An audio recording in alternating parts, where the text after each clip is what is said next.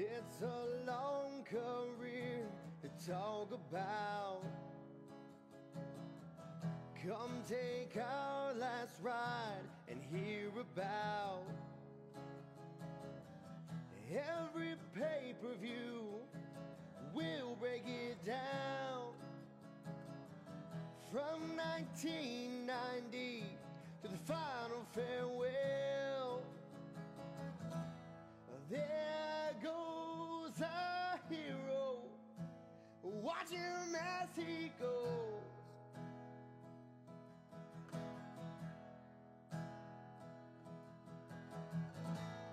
There goes our hero, take her easy.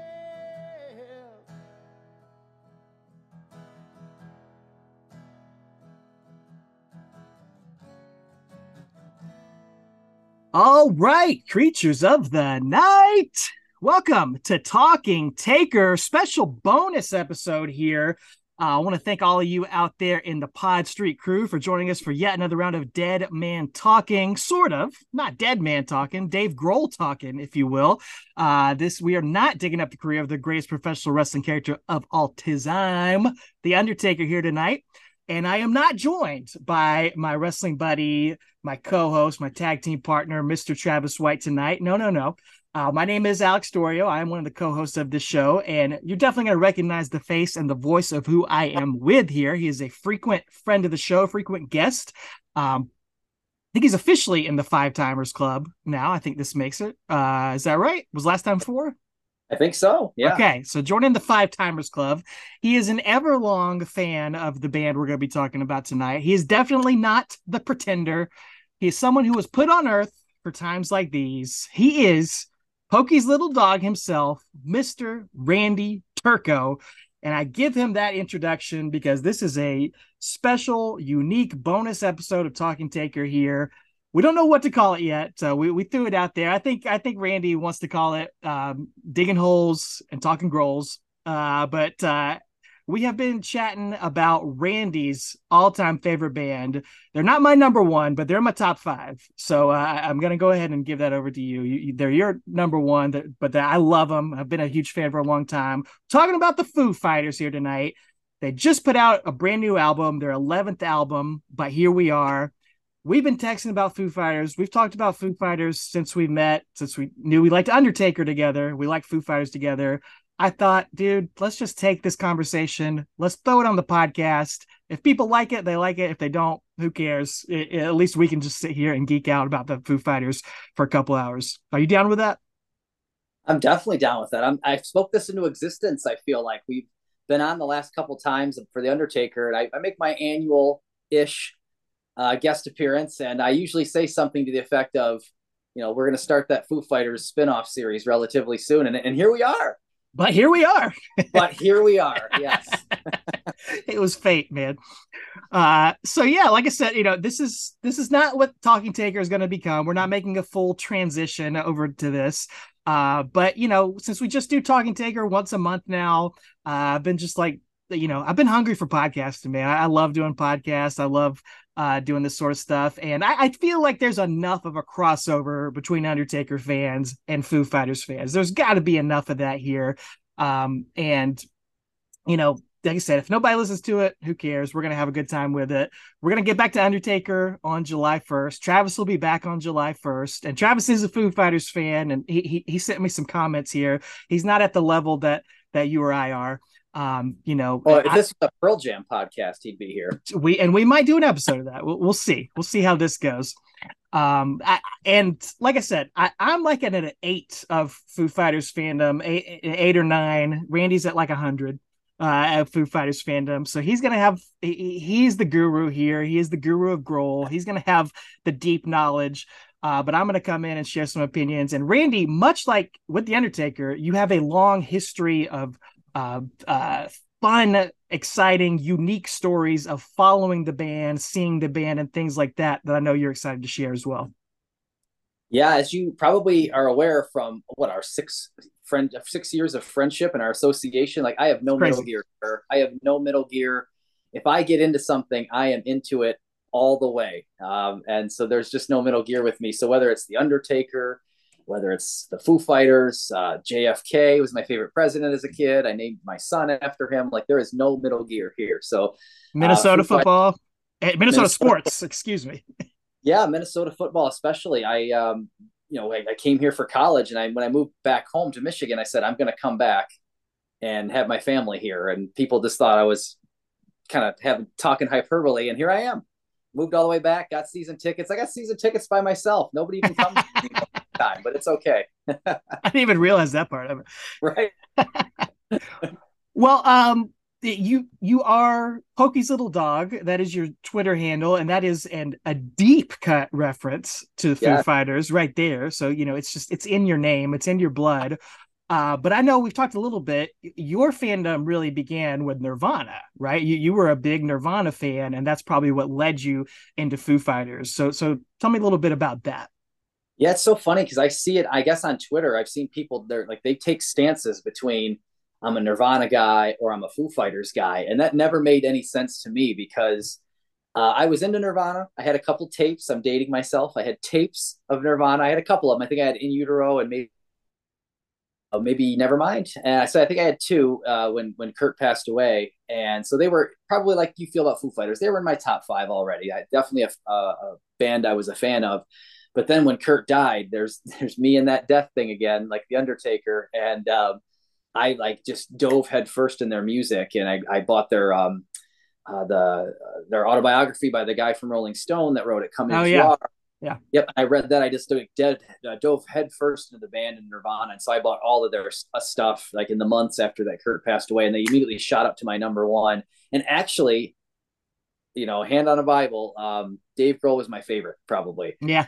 I loved the band, but I just thought he was funny anytime. The drummer never gets a chance to talk. And if they do let him talk in interviews, like he was just hilarious. He had great one-liners. So he was always my favorite guy. And so when a year goes by after Nirvana and I'm kind of a man without a country, they say Dave Grohl's gonna I don't even remember how you find out news without the internet back in 1995. Magazines? Like MTV News, maybe a little right. bit. Yeah. And so they announced that Dave Grohl's going to be in his own band, the Foo Fighters. Probably heard it from Kurt Loder. Yeah, I thought, great, this is where I'm going. I'm going to do Foo Fighters. I had thought at that time that Dave was just going to be a drummer for a new band that was going to be maybe not a Nirvana lookalike, but just a rock band. And I thought, cool. Kind of like he got offered the job with Tom Petty and the Heartbreakers to be the drummer. And I thought, cool, I'll follow him into this new band that he's drumming for. And I had no idea until later that he was going to. I'm like, drummers can just do that. They can just pick up a guitar and be the front man. And I don't think they often can, but this guy could. So that's one thing I want to talk about, because you're a couple years older than me, and I'll get into this as we go through their catalog. What we're going to do, what we've talked about is we're just going to kind of go through each album, give some, quick and dirty thoughts, talk about favorite songs and memories of each album. It may go long. We may end up doing a second episode, but we'll see how it goes here. But couple years younger, and I took a long time getting into like rock and pop music. I grew up on country music, and my dad always liked classic rock, and he would listen to that stuff in the guitar. I mean, in the car, not in the guitar, but in the car. But most of the time I was driving to school with my mom, we were listening to 90s country music, and that's what still have a deep place in my heart, deep love in my heart for Garth Brooks, Brooks and Dunn, and Reba McEntire, and all that good stuff. But I knew of Nirvana, and I knew Smells Like Teen Spirit a little bit, and probably mostly from Weird Al, to be completely honest. That's probably what I knew more than anything, was his parody of it. But I do remember Kurt Cobain dying. I remember seeing that on the news, and I remember that being a big deal. And that was probably, the most early exposure I had to Nirvana was in his death. And then I remember hearing the band name Foo Fighters and thinking, what a funny name that was, before I'd ever really even gotten any exposure into their music. But there was really no inclination that the drummer for Nirvana, Dave Grohl, that he did anything besides drum, that he could sing, that he played guitar. There's not any Nirvana songs where he sings on, right? Vocals or anything like that. Not really. I think Kurt was kind of fully in control of that band, Mm-hmm. and I think he just started with In Utero. He just started to kind of put band credits for other people, like song written by Kurt Cobain, Chris Novoselic, Dave Grohl. So they just started to kind of open up to that. And Dave did sing on a B side. I think it's a Heart Shaped Box single. The B side was Marigold, and so Dave sang on that. So he sang Oh, on a grand total that I remember, one Nirvana song. It was a B okay. side. Dave later kind of reduxed that and on a Foo Fighters album. So I think Right, it was right. other pictures of a Marigold, but by the time he did that, but so they just started to kind of open up to more collaboration when it all ended, unfortunately. So what was your first memory? Yeah, you talked about hearing that they were going to start this band. Do you remember hearing a Foo Fighters song for the first time, or picking up the album for the first time? Yeah, that's funny that you mentioned that. Like I bought at the mall in Monroe, Michigan, where I was living at the time. They had CDs. I didn't have a CD player in my room. My mom and dad did downstairs, but I didn't have a CD player in my room. And so, I noticed that they would get import singles from England or Australia, and they had two import singles. This Is a Call, and they had I'll Stick Around. So This Is a Call was the radio single that I guess they Mm-hmm. purposely didn't make a video for, and then I'll Stick Around, which they did make a video for. And I had seen the I'll Stick Around video on MTV. And I miss MTV videos. I know there's YouTube out there now, but like, how do you It's get not the exposed? same. Yeah, how do you get exposed to new bands? It's just crazy. So I saw that video and I was like, wow, Dave Grohl singing and he's playing the guitar. He's not the drummer, and this is amazing. So I went out and I actually bought both of those CD singles, and they're actually both behind me on my Oh 60 yes. there. But they're both behind me still to this day. I bought them before I had a CD player, so I couldn't do anything with them, but I owned them. And then when the actual album came out on July 4th of '95, I was a caddy. So I was the guy that carried the golf clubs for the rich guys, one county over. And I think my mom and dad, they just wanted me to kind of get used to responsibility, earn my own money. And so I was a caddy that day. And on the way home to our home county, I kind of talked my mom. And after she picked me up, I said, "Can you stop at the mall? I've got $30 and that I just earned, and I wouldn't mind going in there and buying a tape." And she was all down for it. She let me run in there and buy the tape and come back out until she saw the ray gun, the gun on the front. Oh, My interesting. mom, even though it's like a fictitious space ray, like the disintegrator pistol, the Will Rogers pistol, it's not a real gun. But like my mom did not love that. So she actually listened. She said she had to listen to the tape and like proof listen to it. I don't I don't think there's any swears on the first album. Any swears that you can probably make out to the amateur ear anyway. I don't Yeah, think I don't think there is. so. I got away with it. So mom let me keep it after all, but she was not impressed with the pistol, the disintegrator pistol. Which, if you And could is see on my that, wall, yeah, I was going to ask about that. I do have the disintegrator pistol there on the wall. It's not the disintegrator pistol, obviously, but I did buy one off 15 years ago, and I want to say it was. I mean, it was might have been 200 or 300 bucks, and it was it's all it is a pop gun. It's a cap gun Yeah. that it flashes, and I made sure to buy one that still flashes. Although I don't try it out a whole lot because I don't want to ruin it. But that's from 1930. What a cool display piece, though. Yeah, That's awesome. and that you probably can't tell from that far away, but I put my original tape that I bought that day Okay. on top of that gun. So Oh, that's awesome. it's I that gun is amazing. Mom doesn't love it though, I'm sure. She just visited last week. Well, I mean, gosh, what a ripoff were singles, man. I would I never liked buying singles. I did do it sometimes, and I always felt like I was getting such a raw deal, spending $10 on two songs. When the album was going to come out, and it was going to be like $15 for the whole album. But sometimes you just had to do it because there was, before Napster or whatever, you could maybe record the song off the radio, but you had to be in the right place at the right time to have the cassette in your boombox to record the song on the radio and sit there all day to do that. So it's different times, I wanted the B-sides, and you those got to have the B-sides. B-sides. What if they don't appear anywhere else? And you're right, True. at the time, there's no internet. I can't get it anywhere else. So what I need those B-sides. I gotta have those.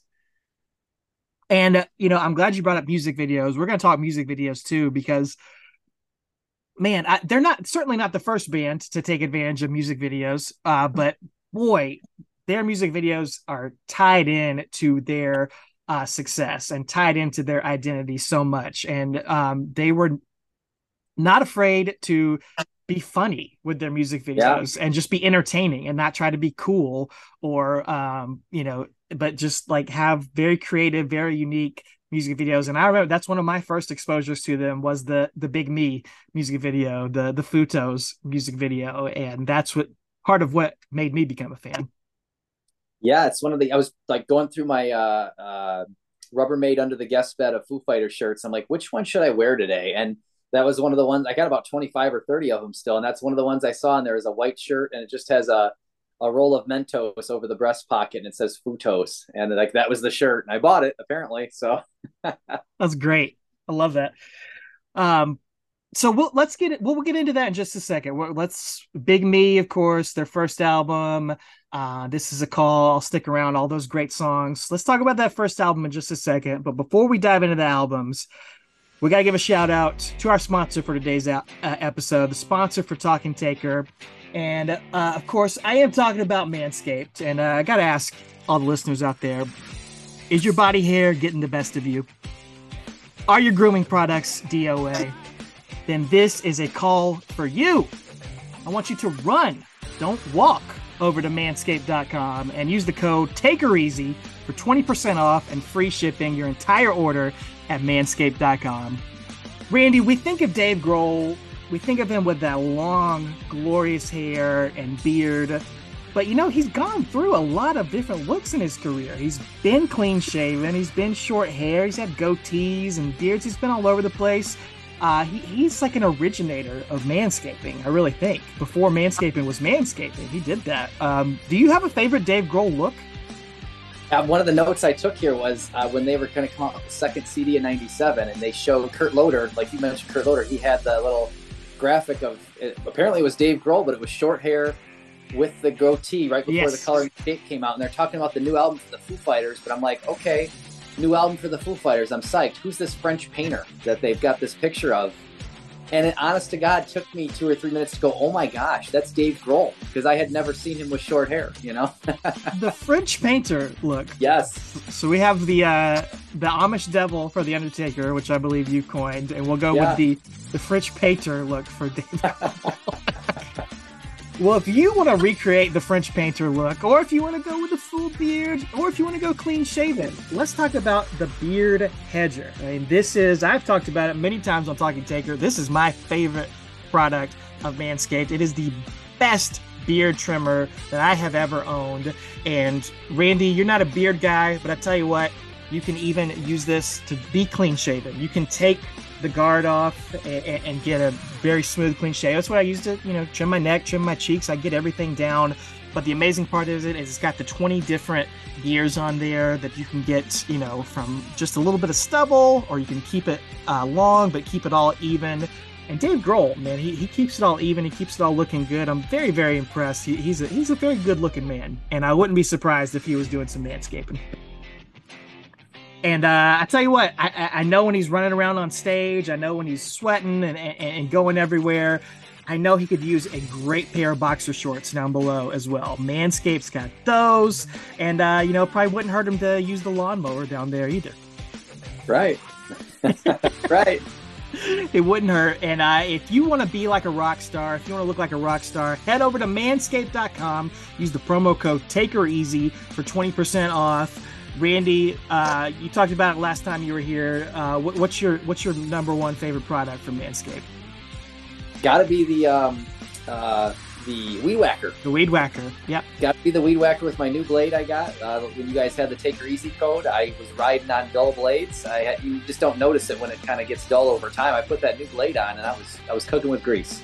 Absolutely. So you can do that. You can use that code to get a new blade. You can get some beard gel, some hair gel, some body spray, deodorant, the foot spray, which I use in these hot summer days. It's all amazing.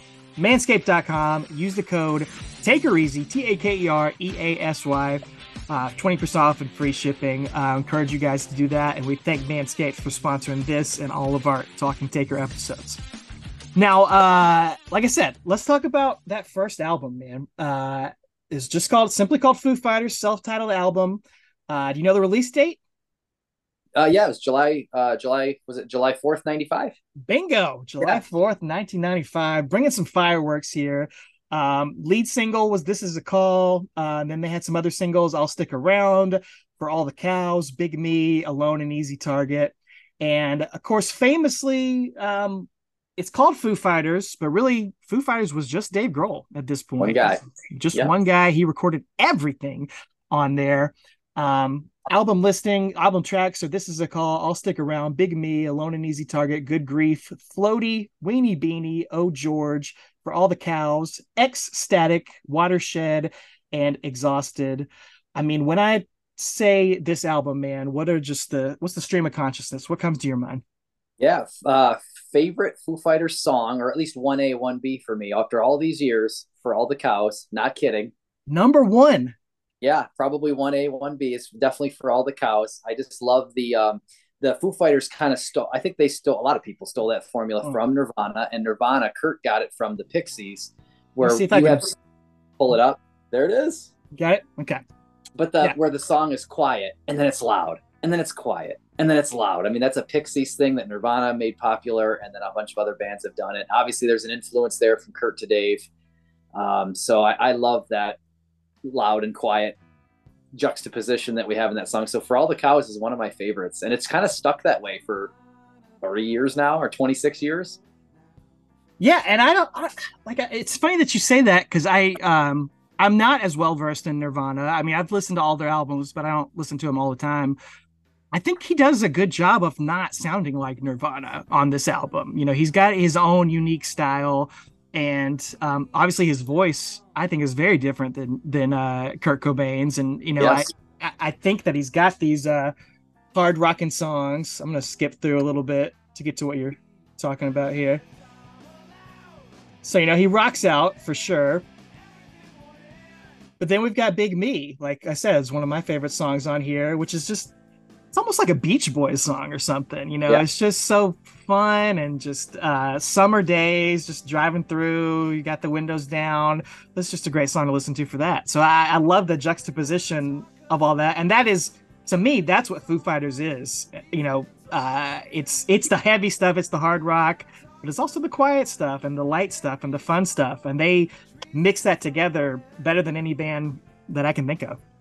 I think a lot of these songs Dave had in the can already, and then he just never really went into the recording studio. He was busy with Nirvana. So then Nirvana ended and he was grieving, and Dave's a busybody, as we know, and he wasn't going to quit music. And so I think he eventually worked up the nerve to get back into the studio solo. He played every instrument, which is crazy to me. I think he's That's insane. Yeah. self-taught on every instrument. And he goes in there and he just kind of starts to record some of these songs that he's had for a long, long time. And it ends up, you know, kind of like passing these tapes out to people, and they're like, man, this is really good. You should make this a band. And he's like, really? I should make this a band? And so it's kind of crazy what it's turned into. And it's kind of full circle, because this first CD was all about Dave Grohl dealing with the grief of a friend and a bandmate, just going in there as therapy and recording music. And then here we are with the new CD that just came out. We're kind of doing the same thing. That's kind of a full circle. It really is. It really is. And yeah, I think there's some similarities between the albums even as well. I love Alone and Easy Target. That's one of my that's the song I go back to over and over again on there. Play a little bit of that.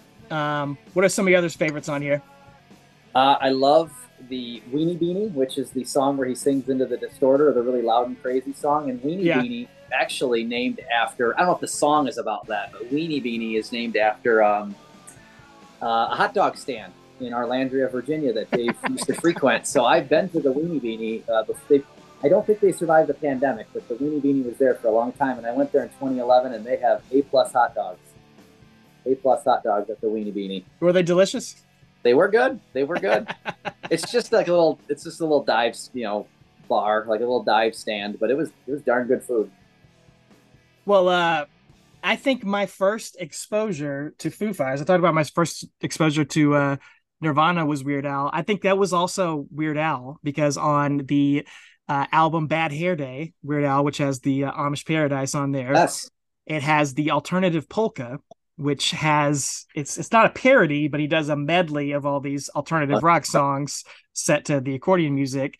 And at one point in there, it has the I don't owe you anything. And I didn't know what that was for a long time. I just liked the Weird Al song. I just sang that, and I didn't realize, okay, that's Foo Fighters. So that was probably literally the first time I ever heard anything Foo Fighters was the Weird Al. You owe a lot to Weird Al musically. I truly do. I truly do. Have you seen real quick? Have you seen the new Weird Al, like that mockumentary with Oh, with Daniel Radcliffe? Yes, yes. Yeah, I enjoyed it. It was You fun. watched it, yeah. Yeah, it was really well done. I appreciated it. Um, okay. Do you want to say anything more about that, or you want to move on to the color and the shape? No, I think that's it for that's good for the first one. I think Okay. it was very raw. Very Was raw. wasn't the Foo Fighters that we know now, but it just shows you how much talent they or Dave, I guess, had at the very beginning, just kind of getting his feet wet with recording by himself. And Yeah. it was already awesome, let alone with what experience is going to do for you. It laid a good foundation. It has some songs that, are still, staples in the set lists today. I think, and we're gonna main event this. We're gonna rank all the Foo Fighters albums.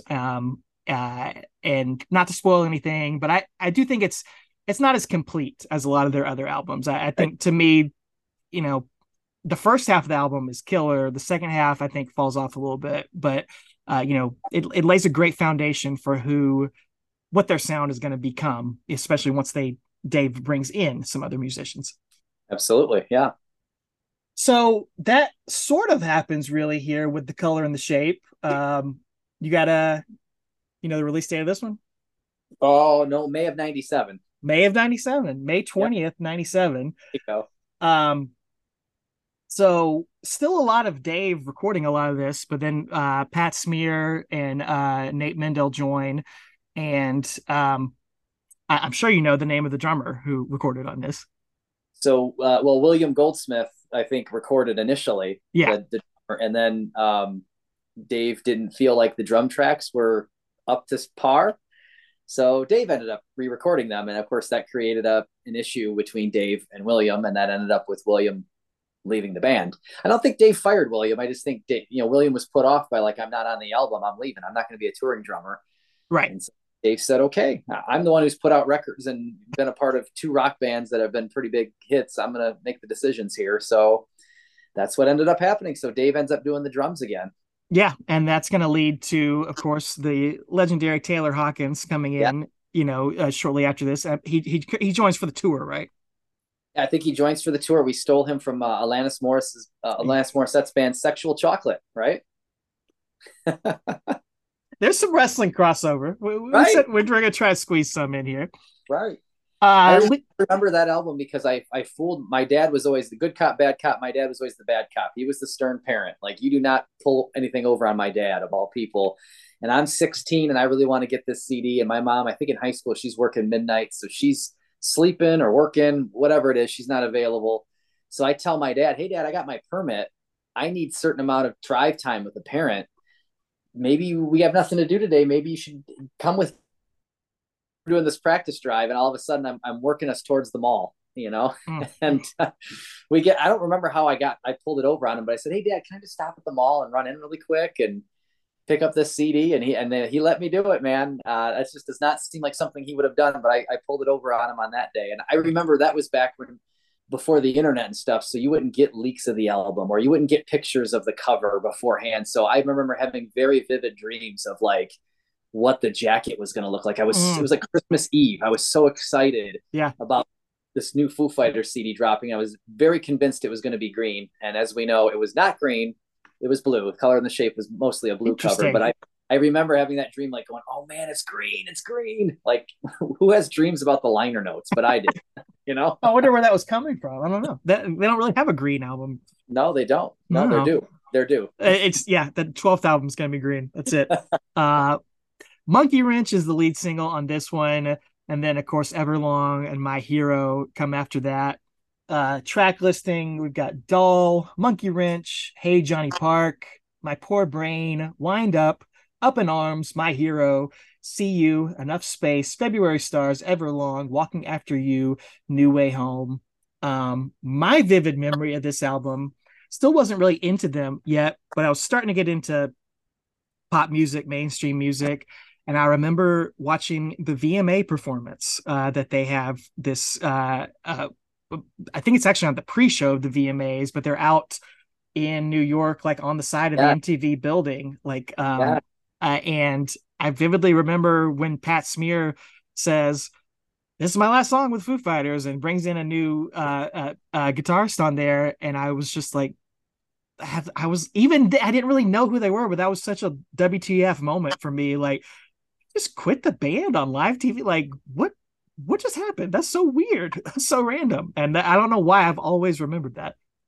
yeah. They played on top of Radio City Music Hall, Mm-hmm. and then I think they played two songs, and in between the first and the second song, Pat Smear says, "Okay, that last song was my last song with the band." And Pat, for me, was an anchor because Mm, he was a member of Nirvana. He was an right. 11th album of Yep. Nirvana. So I'm like, "What do you mean Pat's leaving?" And they always talk about anytime Pat Smear picks up a guitar, Germs, Nirvana, Foo Fighters, the guitar just, no matter how you tune it, the guitar just, that's how Pat plays. And I'm like, what do you mean we're losing this out of our band? What are you talking about? And then they brought in Franz Stahl, who I didn't know from Adam, but I mean, Dave knew him from his past bands that he had been in, Scream and whatnot. So I'm just like, Franz Stahl, who, what? I remember running out to the driveway. My mom had come home from shopping, and I ran out to the driveway to tell my mom. It's as if the president got shot. Like, I'm like, Pat Smear quit the band. And I'm sure my mom is like, who? What did you just say? Right. I remember talking about it at school the next day because I Really? was, yeah. Because I guess I was trying to sound cool because I was watching MTV. It's like, did you guys see that? That's so weird. That's so wild. But I definitely was conscious of Monkey Wrench and My Hero for sure. Like, I felt like those songs were unescapable during the summer of and the fall of '97. And then when I got into the band on the next album, is really when I really got into them and went back and got this album. Man, I just have vivid memories of I used to listen to my CD player, my Walkman or whatever, going to sleep every night throughout high school and college. And this was a CD I just listened to over and over and over again, falling asleep. And it didn't put me to sleep, but like I just like would just Yeah, sit there right. for like an hour before bed, just like listening to this album and loving it so much. It's so unique. I love Hey Johnny Park. That's one of my all-time favorite Foo Fighter songs. Um, Do what you are know the some of your story title that I do not. he's shouting out, not the song, but the title. He's shouting out his childhood friend from Washington D.C., or I think, and he's just Okay. trying to find him because they've grown up, and there's no internet in Let's start '97. Facebook. So he's just like, I'm gonna name a song after him, and maybe he'll surface, and he did, I think. He did, it worked. Okay. Yeah, yeah. I specifically marked down like right here.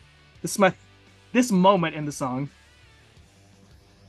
Just that little like whirlwind around of the drums. Like Yeah. listen to that in my headphones. I remember just like gave me chills back then. This was the first tour that I saw them in concert too.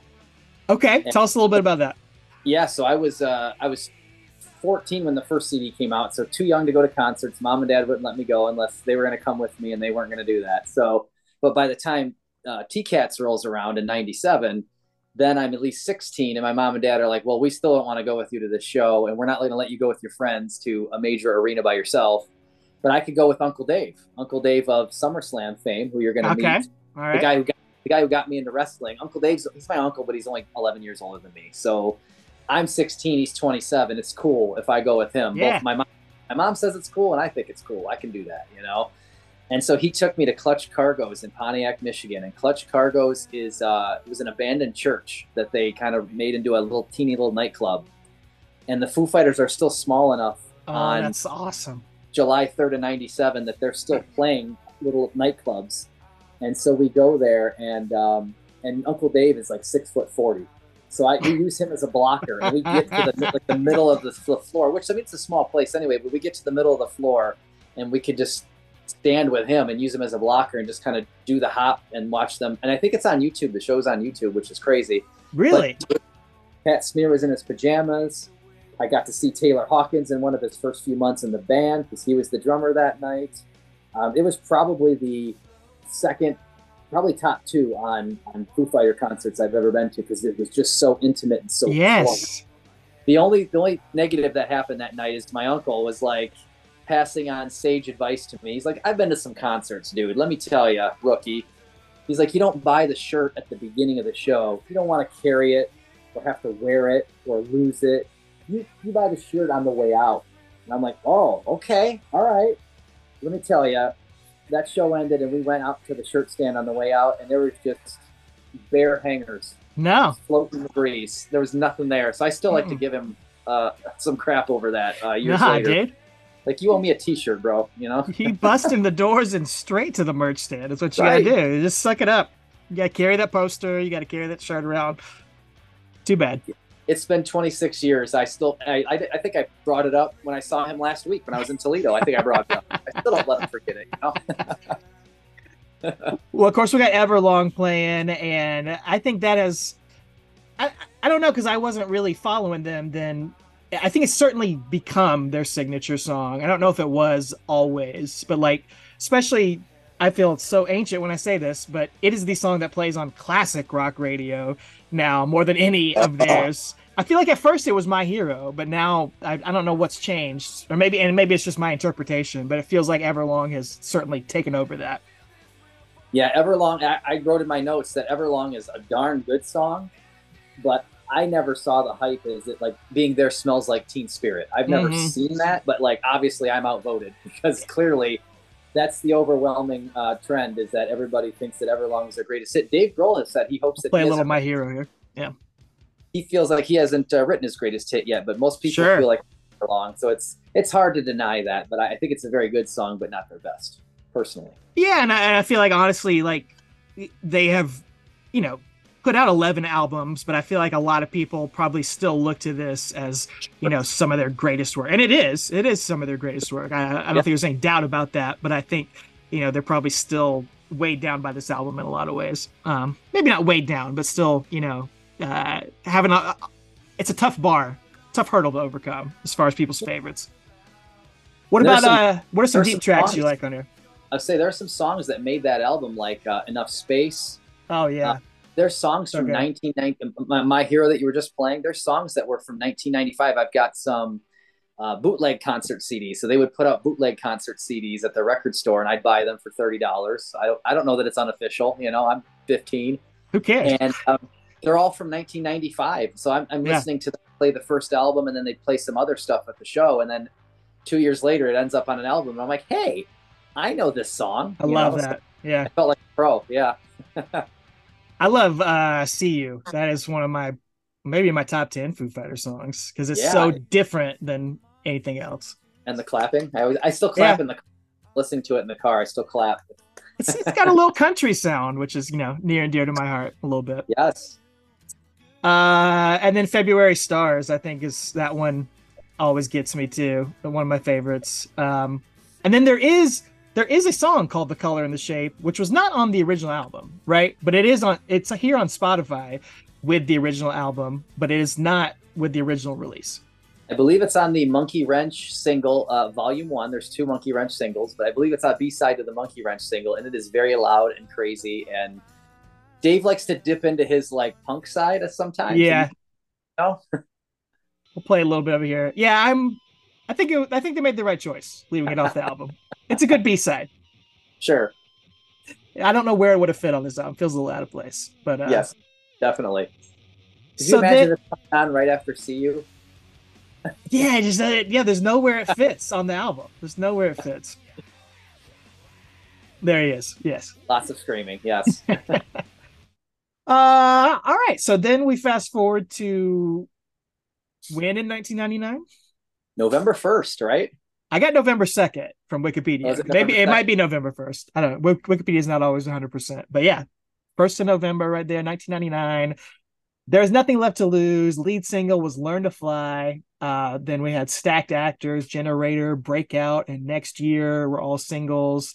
And this is when the band is really whittled down to just Dave Taylor and Nate, right? Right. That's where Taylor was trying to convince Dave, like, let's just be the Police. Let's just be 3, you know? And nothing wrong with that. Dave was like, no, Foo Fighters is a lot of guitar. We need more guitar. And that's what led to Chris Shiflett joining for the tour. And then once he was kind of accepted into the band, like musically they jived, I think personality wise they jived, then they offered him the full-time job at the next album. I wonder if that's what they're doing with the new drummer. Mm-hmm. Like he's our new touring drummer. And then if it all goes well, maybe if they get in the studio in a couple years for album 12, maybe they'll let that guy do it instead of Dave. So we'll see what happens. Yeah, it wouldn't surprise me. I think I mentioned a little bit a second ago, this was the first album I purchased. And really, again, just going back to the music videos, man, Learn to Fly and Breakout were all over TRL and MTV. Like they were right up there with Backstreet Boys and NSYNC, you know, blending in with those. And they stood out so much from those guys. Not only that, but the other rock bands MTV were playing were like Korn and Limp Bizkit and stuff like that, which I kind of liked. I'm not going to lie and say I didn't like that sort of stuff back then, but I don't have any of those CDs, but I have every Foo Fighters CD. And that was the band that spoke to me. I could tell this was high quality rock music. And it spoke to me so much more than those other bands did. They were shifting towards more, I guess, poppier or more radio friendly hits. And they wrote that at Dave's house in Virginia at the time. They just were chilling out and like, let's not do it in a high pressure studio. They talked about Gil Norton worked them really hard for Color in the Shape. Like it was like almost like an army regimen. And so they wanted to just chill out with this one and just record it at Dave's house and just maybe barbecue at night and then record during the day. And and like you said, a lot of good songs came out of it with Breakout, that Breakout video. Dave wears a black pants, black shirt, white tie combo, right? I don't know if you remember that. I do. Yes. And this is, again, 1999. I was like, I have got to find this combination. I got to be able to wear this combination. And finding a white tie in 1999 was crazy town. Like you could not find a white tie. Now it's not so hard. But I still, to this day, on the rack, and I still occasionally will wear the black tie or black shirt, black pants, white tie. Yes. And my email is liveinskin@hotmail.com. It is. Oh, one of my favorite songs on the record also. Yeah. And that was all not wanting to be like, I went down the whole track list. I went down, I was like, can I be with no numbers? Can I be learn to fly at hotmail.com? Nope. Okay. Breakout at hotmail.com? Nope. Okay. And I ended up, when I landed Live in Skin, it was like I didn't have to be Live in Skin 0467812. That's been it. And so Deanna's like, Hotmail's for old men, right? Like you can do Gmail. And I'm like, no. Then I'll lose Live in Skin though. How do you even have any space left on your Hotmail account? How is it not like totally full? Right. That's unreal. So this album, we got Stacked Actors, Breakout, Learn to Fly, Gimme Stitches, Generator, Aurora, Live in Skin, Next Year, Head Wires, Ain't It the Life, and MIA. I also, the song Next Year, one of my favorites, and it was the theme song to a TV show that was on during this time called Ed. Like Ed, yes. Yeah. Me and my dad loved that show. We watched it every week. It was like not a comedy or a drama. It was kind of like a, weird to say, it's like a Gilmore Girls type show almost, except for from the guy's perspective. It was sort of a romantic comedy type show. I don't know why, but it was the theme song for it, and I always loved it because of that. And I guess it doesn't sound like a lot of their other songs either. Got a great music video where they're flying up in space too. That one's always been a sentimental favorite of mine. Yeah, they meet Nixon, right? I think they meet Nixon in that, which is hilarious.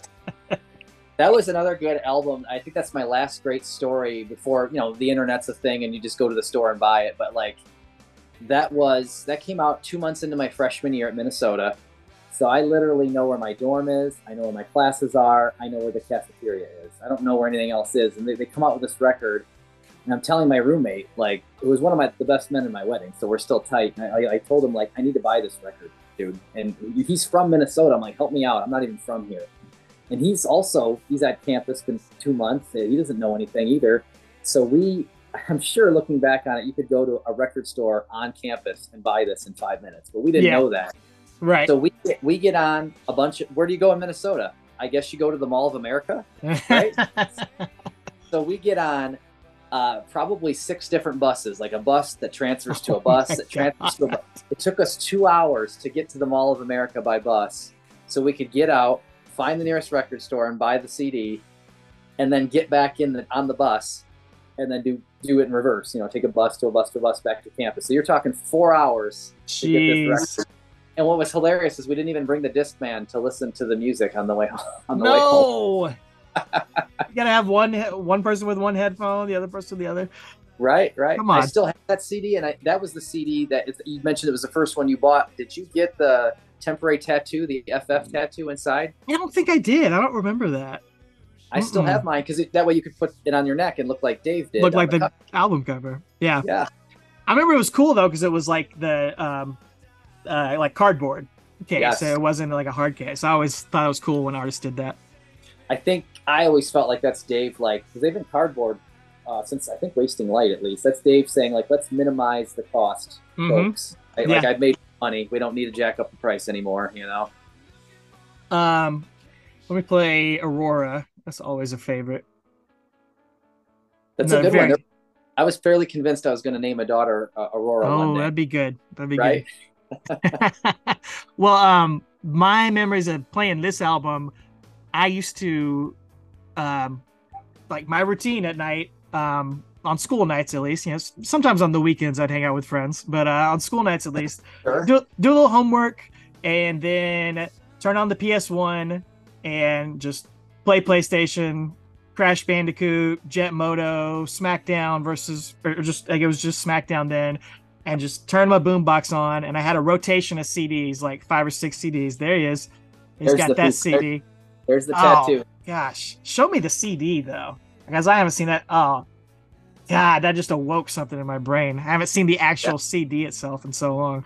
You said Travis White and I are single-handedly keeping CDs in business. But, yeah. The very one from that bus trip with I scotched the tattoo in there. That's cool. That was just one of the ones that I repeated over and over again, playing PS1 games and just memorized it. And there's no bad tracks on this album. No skips on here. This one and Color and Shape are both stacked top to bottom. Yeah, it's so funny that it can evoke memories like that, because that was my Discman walking campus. If I had to walk across the river to class, I was gonna put this CD on. So that's what I think of when a lot of these songs play still. I can think of those icy walks over the river in January or something, Yeah.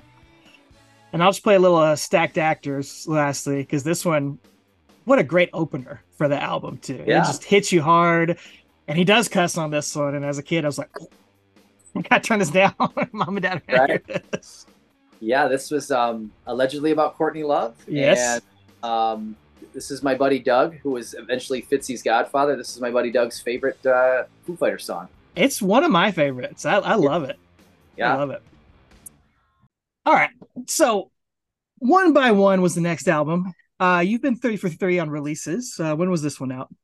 October 2002. I don't remember the date. Nailing it. October 22nd, 2002. Lead single for this one was All My Life, followed by Times Like These, Low, and Have It All. And I believe you can confirm this was a pretty disastrous recording session initially, and almost led to the breakup of the Foo Fighters. Yeah, they recorded the CD for once you tally up all the costs for studio time and everything else, and it sounded like crap according to Dave. And so they shelved everything, and Dave's doing the Queens of the Stone Age side project. Dave's happy with that. And so there's strife in the band. They don't know if they're going to break up. And eventually, once they do make up, they're like, let's re-record everything in my basement in a week. And apparently that's the finished product that we got. And I don't know if you've ever heard the $1 Million demos, as they call them. No. I don't think they're as hard to find as they used to be. But I found it a few years ago, and I just thought I fell on it like a fumble. I was like, oh my gosh. The $1 Million demos. It doesn't sound that bad to me. I've got the amateur. I'm sure here. It doesn't. Yeah. I'm like, it's definitely different. You can absolutely picture, parse out the differences. I'm like, okay, this is way different. I see why he might have wanted to re-record it, but is it terrible? I don't think so. But I mean, I would probably buy a CD with his stomach gurgling on it. And to be honest with you, I understand that, but it's not that bad. So maybe I'll have to send it over one time if you can't find it on YouTube or something. But the $1 Million not bad. Did any of that make like, did they just throw all those songs away, or did they repurpose them? No, I think they threw it all away, and they redid it Wow. all.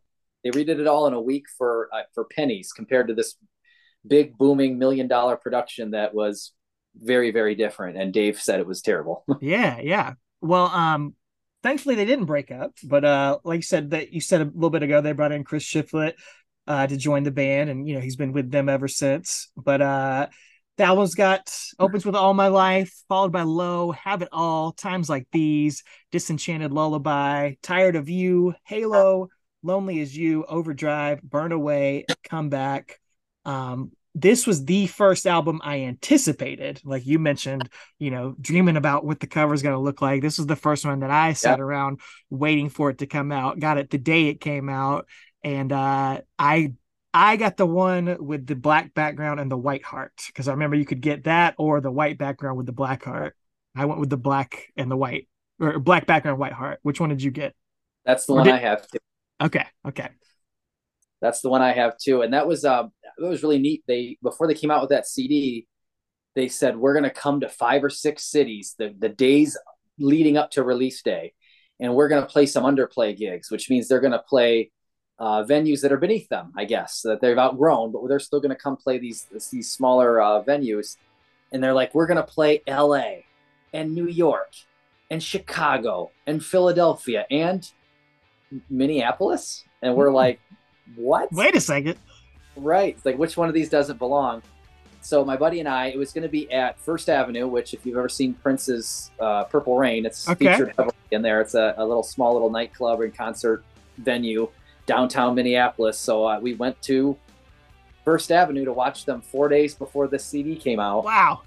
And the coolest thing, this is my favorite Foo Fighter concert. Yeah. The coolest thing about that was everybody was in that venue. It's a small venue. Everybody was doing the hop, and everybody was with it when they played the hits, their greatest hits from the previous records.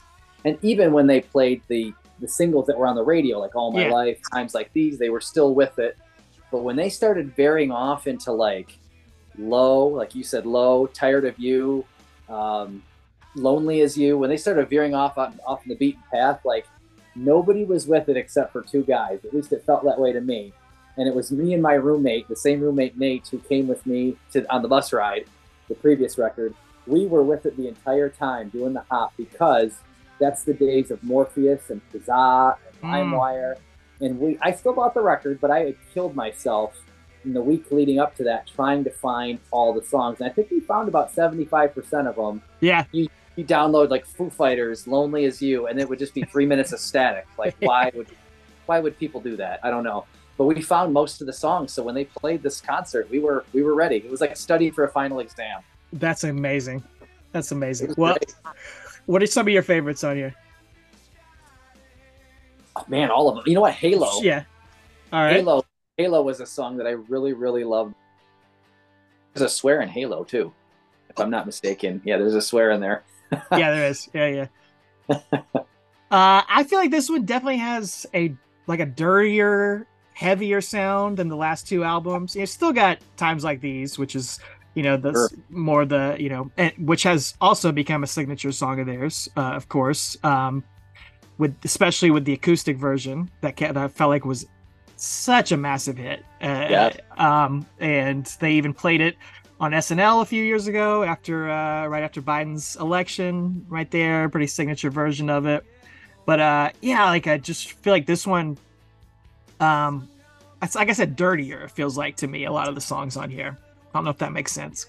Yeah, no, it totally does. And I had no idea, I don't think at the time in 2002, how much trouble the band was in. But I'm like you said, I'm glad they pulled it out of the fire, because this record is great.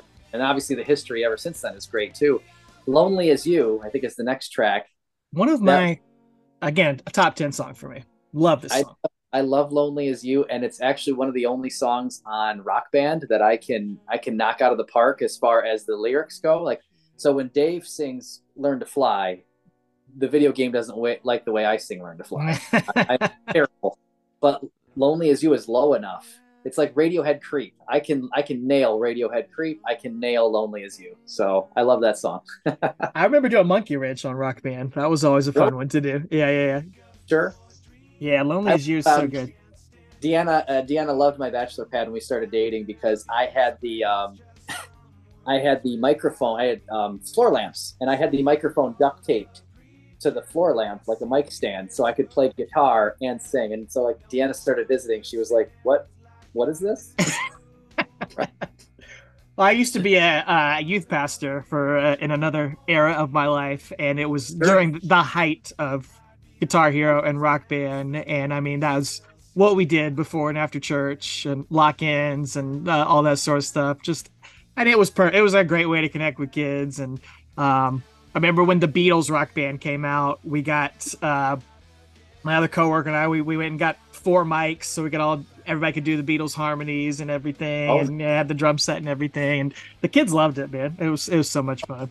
I didn't point out on the first album, "Oh George." Did you know that that's named after George Harrison? I did not. That's what you're I here don't. for, the I knowledge. don't. I don't think the song's about him, but I think that But the it's title. named after him. Yes.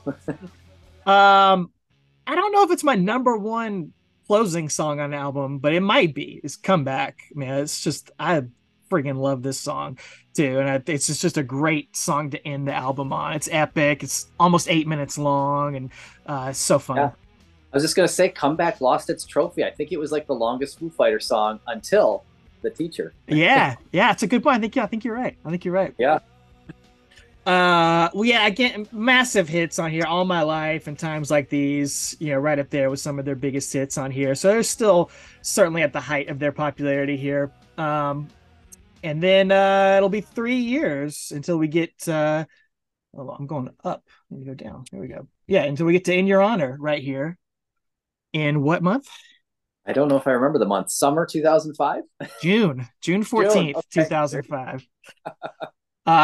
Their first double album, lead single "Best of You," followed by DOA, "Resolve," "No Way Back," "Cold Day in the Sun." And this is, famously, we got the heavy side and then we got the soft side. Not fully acoustic, but more of a softer side here between the two albums. And it really, I think it's like the quintessential Foo Fighter sound is blending the heaviness with the softness here. Yeah, they called it a foo stick, is what they Mm. called it, and I think it just shows the band's musical diversity. I think this is the first Yes. time Dave is starting to feel like we've made it as a band. We've won awards. We've got plenty of money. Now I want to branch out and see what we can do. And like you and I texted about the Beatles going from "I Want to Hold Your Hand" to Sergeant Pepper's. Like what a progression that is. And I think this is Dave wanting to branch out. And I forget. I think I talked to like Rick Rubin or somebody about like, oh, I really want to do an acoustic album, but I know we're known for rock, and I want to keep doing that too. And like I think Rick Rubin said something like, "Why don't you just do both?" And Yeah. Dave was like, mind blown. And so he ends up doing the double album so he could represent both of his interests. And I think this ultimately led to them doing Skin and Bones after this. Yes. And that went to a full unplugged set because they felt like the acoustic disc went so well. Yeah, it is experimental, and it's not an album you can come out with as your first album. You got to have some leeway with your fan base. It is experimental to come out with this double album and exploring both sides, and it's bold, to come out with a double album, but it never feels excessive to me. Like I don't think there's any fluff on this album. I don't think they padded it at all. I think they made a concerted effort to make sure every song belongs on here, that it feels like it needs to be a double album. This is not just throwing it on there to jack up the price. And I think he famously didn't. I think this was famously like $9.99 for a double album, and which was awesome. Yeah, I ran to I think I was working at my uncle's truck driving school at the time, and I was like I think I had the secretary gal, I had her cover me. I was like, "Can you cover the phones for 5 minutes while I run across the street to Best Buy at 10:01 a.m. to buy this record?" Yeah. Play a little DOA here. First disc, we've got "In Your Honor," "No Way Back," "Best of You," DOA, "Hell," the last song, "Free Me," "Resolve," "The Deepest Blues Are Black," and "End Over End." And then disc 2, we have "Still," "What If I Do," "Miracle," "Another Round," "Friend of a Friend," "Over and Out," "On the Mend," "Virginia Moon," "Cold Day in the Sun," and "Razor." And man, "Best of You," that was another just massive hit, crossover hit. That song was everywhere. Yeah, I mean, there's so many good songs on that album. I know No Way Back was on the Mm. Madden '06 video game. So Mm. you could like pick your jukebox and I would turn all the songs off except for No Yes. Way Back, just loop. So they had that. Taylor got his first song, I think. Like he started getting one song per Uh-huh. record. Yep. Kind of like Peter Criss and Kiss. He always had that one song. And like Taylor got Cold Day in the Sun, which was awesome. It's a great song, actually. Signature song. Played it in concert all the time.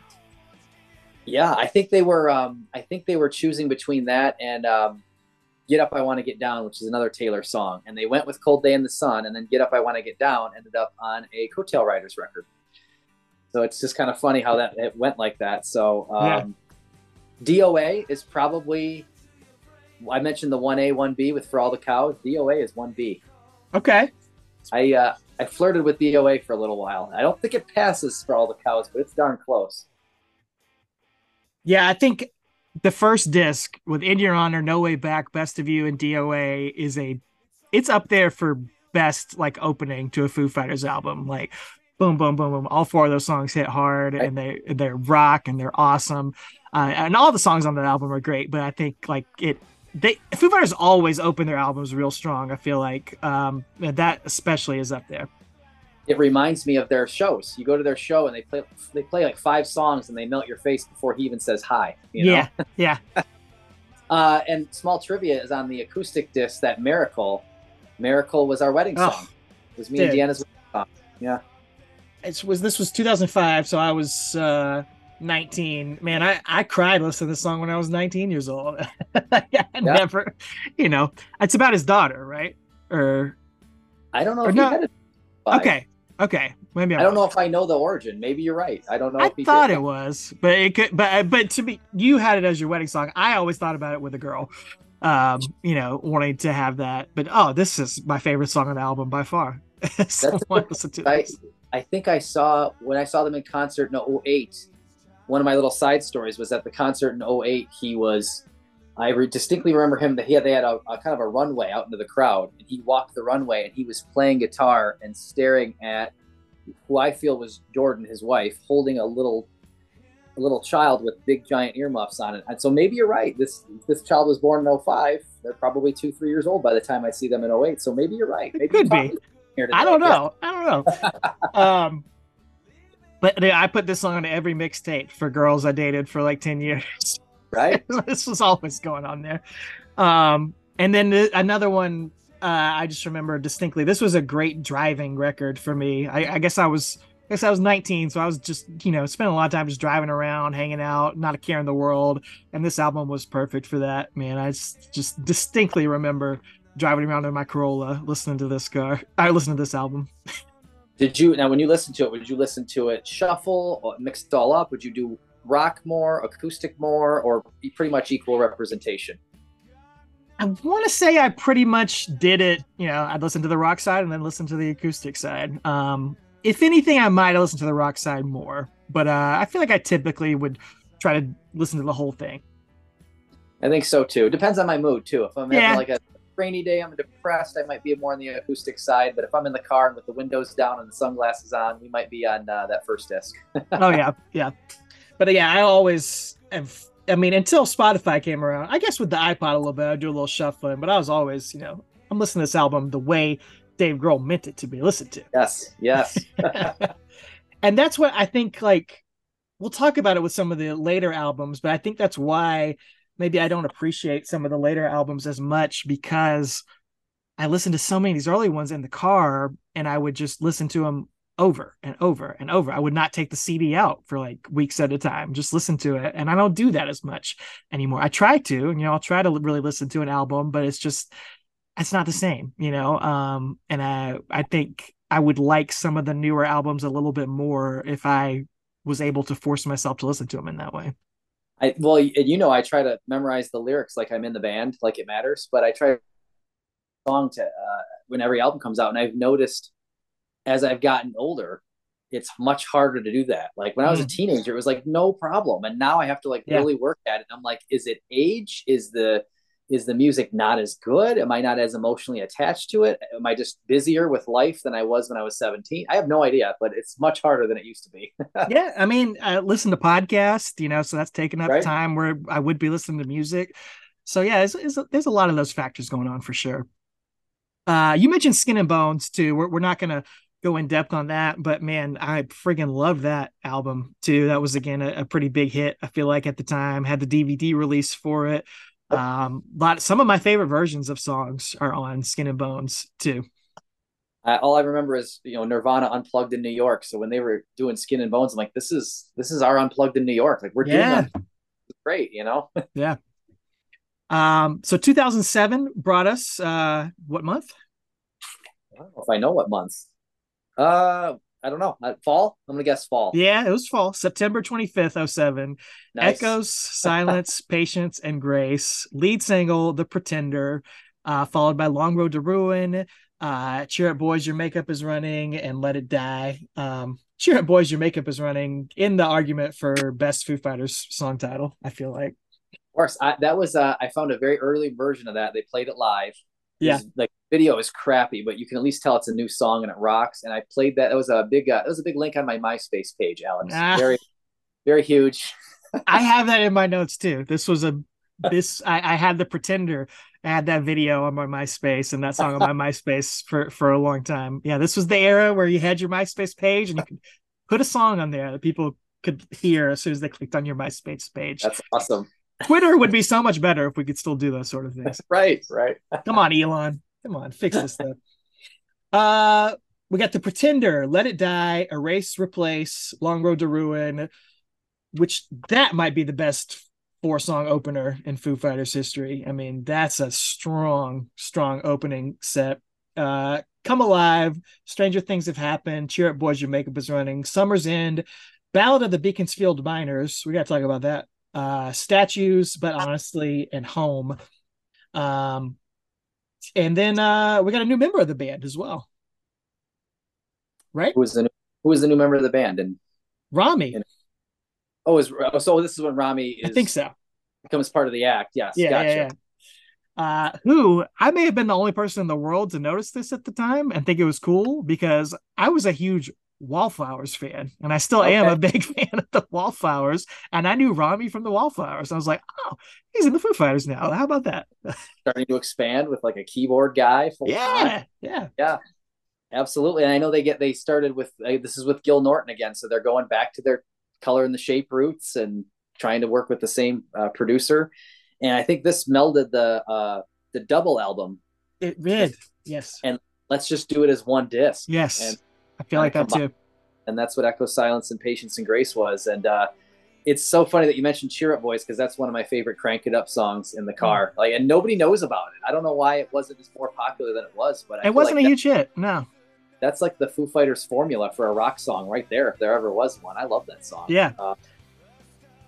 And I marked out But Honestly as well, because But Honestly was that first time I had But Honestly in the car and Dave singing, and then Taylor comes in with backup vocals. I was like, Taylor has gotten his songs before, but not with Dave at the same time. So like, when Dave's singing and then Taylor comes in with the backup vocals, I was like squealing like a girl in the car. You know? Yeah. It's a great addition. I wish they'd done more of that. This is Cheer Up Boys. Very fun song. Yes. I got to play Ballad of the Beaconsfield Miners on here. Their first instrumental. Yeah, and this was the ringtone on my phone for like 5 years when somebody called. Perfect for that. Right, very cool, very unique song. Again, they're still innovating and still being creative here. I always dug this song. I feel like were they Australian miners that were trapped, and they used the Foo Fighters music to kind of like get them through. And then Dave heard it, and then Dave was like, "I'm gonna invite you guys to a show when you get out." And then he wrote songs for them. Yeah, I think they're Australian. I was gonna say Argentinian, but maybe. Okay. I don't know for sure. I don't remember, but it was a big deal. I mean, it was all over the news at the time for sure.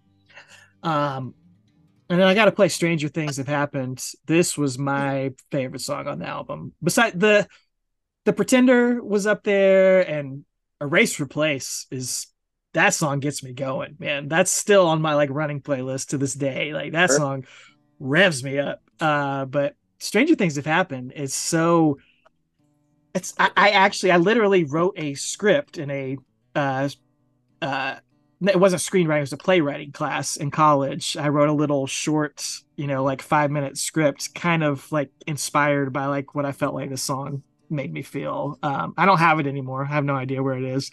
It was probably terrible, but this song just felt so cinematic to me. Well, yeah, I love the metronome in the background. You can hear the metronome, and then at the beginning of the song, he's sitting there talking about waiting for the person to come through the door, and then by the end of the song, he's waiting for them to go out the door. Yes, exactly. Yes, yeah. I love it. And go ahead. I was just gonna say that same thing with those lyrics. I think the Pretender has some of my favorite lyrics too. Like I love lyrics that mean two things. So when the Pretender, when he's talking about like looking in the mirror and I'm what's left, I'm what's right, I'm like, that means two things. Like I love that stuff. They were still pumping out great music videos at this time too. Like Pretender was a very cool music video.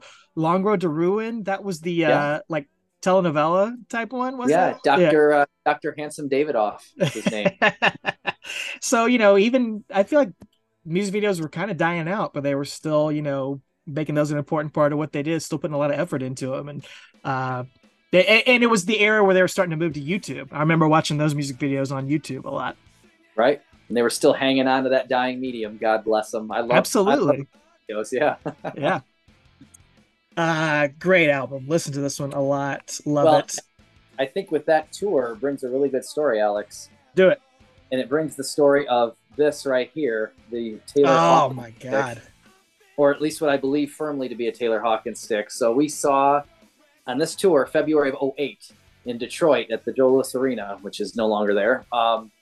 I went with a few friends and Uncle Dave, because it's tradition to go with Uncle Dave. And we'd go with him. And Taylor had a tendency to throw sticks in the crowd. They all kind of like get together and do their big group bow. And then Taylor would jack his sticks into the crowd. And we were on the floor, but we weren't anywhere close to that. And so at the end of the show, we go into the People Mover. Detroit has a People Mover to get you away from JLA towards wherever you parked. And then you just get off along the way. And we're packed in there. You can imagine on a concert night, we're like packed in there like sardines. Of course. And so my buddies and Uncle Dave and I are talking about how much we love the show. We love the band. And then this dad and his like preteen son, he was probably mid-20s by then. And this kid's much younger. And they're just, they start talking with us about like, oh yeah, we go to concerts. I feel like I got the vibe they're just music fans, not necessarily Foo Fighters, but they just go to shows. Sure. He was just like, oh yeah, we love the Foo Fighters too. And then we're just talking about how much we love the band. So by the time we get to their stop, doors open, the dad kind of talks about how he caught this that night. And when I see this, I feel like he's not fooling, because I know Taylor's drumsticks, and he takes the electrical tape and he makes the hand out of the bottom. And if you look, Shane does the same thing, which I think is cute. And he kind of just like, as they were getting off, he kind of nonchalantly was just like, well, hey, we caught this earlier tonight. Like, if you guys want it, you guys love Foo Fighters so much, you guys take it. And he just gave it to us. Wow. And then they stepped off into the night, the door shut. I never see him again. But when he gave it to us as a group. And my buddy Doug, we'll call him Drumstick Doug, Bitsy's godfather, he was the one closest in proximity to that guy. So Doug takes the handoff. Now, I love Doug, one of my best friends, but there's some, internal heat from me at the time, because Doug, absolutely. I'm clearly the Foo Fighter guy out of all of us, right? I'm clearly the guy. It's almost like Bart and Milhouse fighting over their joint custody over Radioactive Man 1, right? Yes, yes.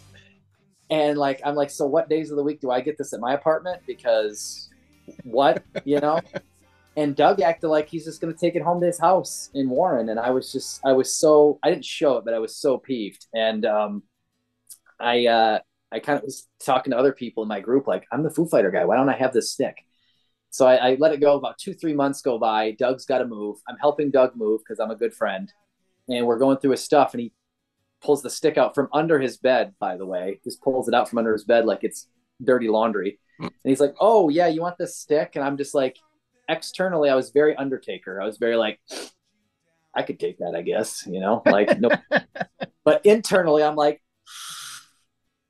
So yeah, he gave me the stick probably 2 months after Wow. the show, and I am pretty darn sure this is actually it's got the I mean it's clearly worn and I got mean, beat marks all over it. what else would it be? Right. Who else would it be? It's just crazy to me that this guy, who just a fan of music in general, goes to shows with his son, caught this stick, and would you still want to keep it though? Like, crazy. Yeah, this like shaman through the night. Like he just walked into the light. It's just an angel. Right. He's So not a real person. Just pass I've that got on to you. I've got Taylor's stick from Dude, 2008. It's been on top of one of those set lists behind me. It just sits on top of that set list from that night. I It mean, sets on top of it for the last 15 years. what a holy grail. Dude, I don't have anything that cool from anybody in any of my collections. I mean, that's special, and obviously it's taken on even deeper meaning, with Taylor's Oh, passing. But I mean, that is amazing. Yeah, very yeah. cool. And Drumstick Doug and I are still friends, even though it almost killed our friendship. He doesn't know. It almost did. He doesn't know how important that was to you. Right, right. Man, very cool. Um, the next album's coming out in 2011. Any guesses? Wasting Light. So Wasting Light came out Yep. in when did Wasting Light come out in? I feel like it came out around the same time of year. Did it come out in like September of 20? Mm, No?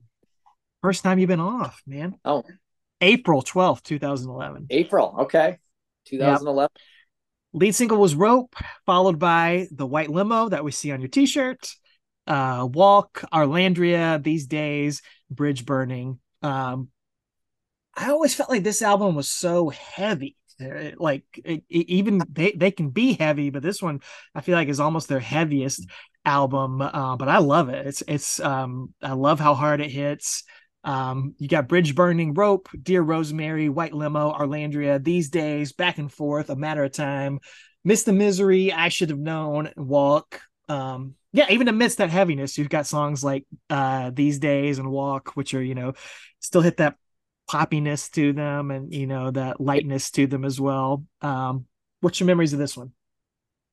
This is one of my favorite Foo Fighters CDs. So they're Mm. they're going back to Dave's garage and backyard. They're doing all analog. They're getting away from the Pro Tools, and they want to put the human element back in music. Yeah, And they came you out can that back you and can tell. forth documentary that you can show that shows their process. And Pat came back to the band, so we got the Yes. back in the guitar. And you're right, this is the hardest album since the 90s, and it won 4 Grammys. I think the only nomination they lost that night was to Adele for like artist of the year or whatever. Adele won because it was an Adele tidal wave that Yeah. year. But they won 4 Grammys. Whatever happened to her? Right, who'd she ever beat? And then Walk. So Walk was used. That's one of my favorite songs. That was used in Edge's Hall of Fame, It WWE was. Hall Yeah. induction was Walk. I always think that Edge and Taylor Hawkins are the same guy. I mean, we've never seen them in the same spot, have we? Travis put that in my text that I'm going to read from Travis. Did he really? He did. I believe Edge was at the only Foo Fighters concert I've ever been to. I've only been able to see them once. I'm ashamed. It only ever worked out one time. I still hope to see them again, but at least I got to see them with Taylor at least once. It was Music Midtown, big festival in Atlanta in 2012. So they were touring off this album still. Headliners, first night was Foo Fighters, second night was Pearl Jam. So it was pretty epic festival right there.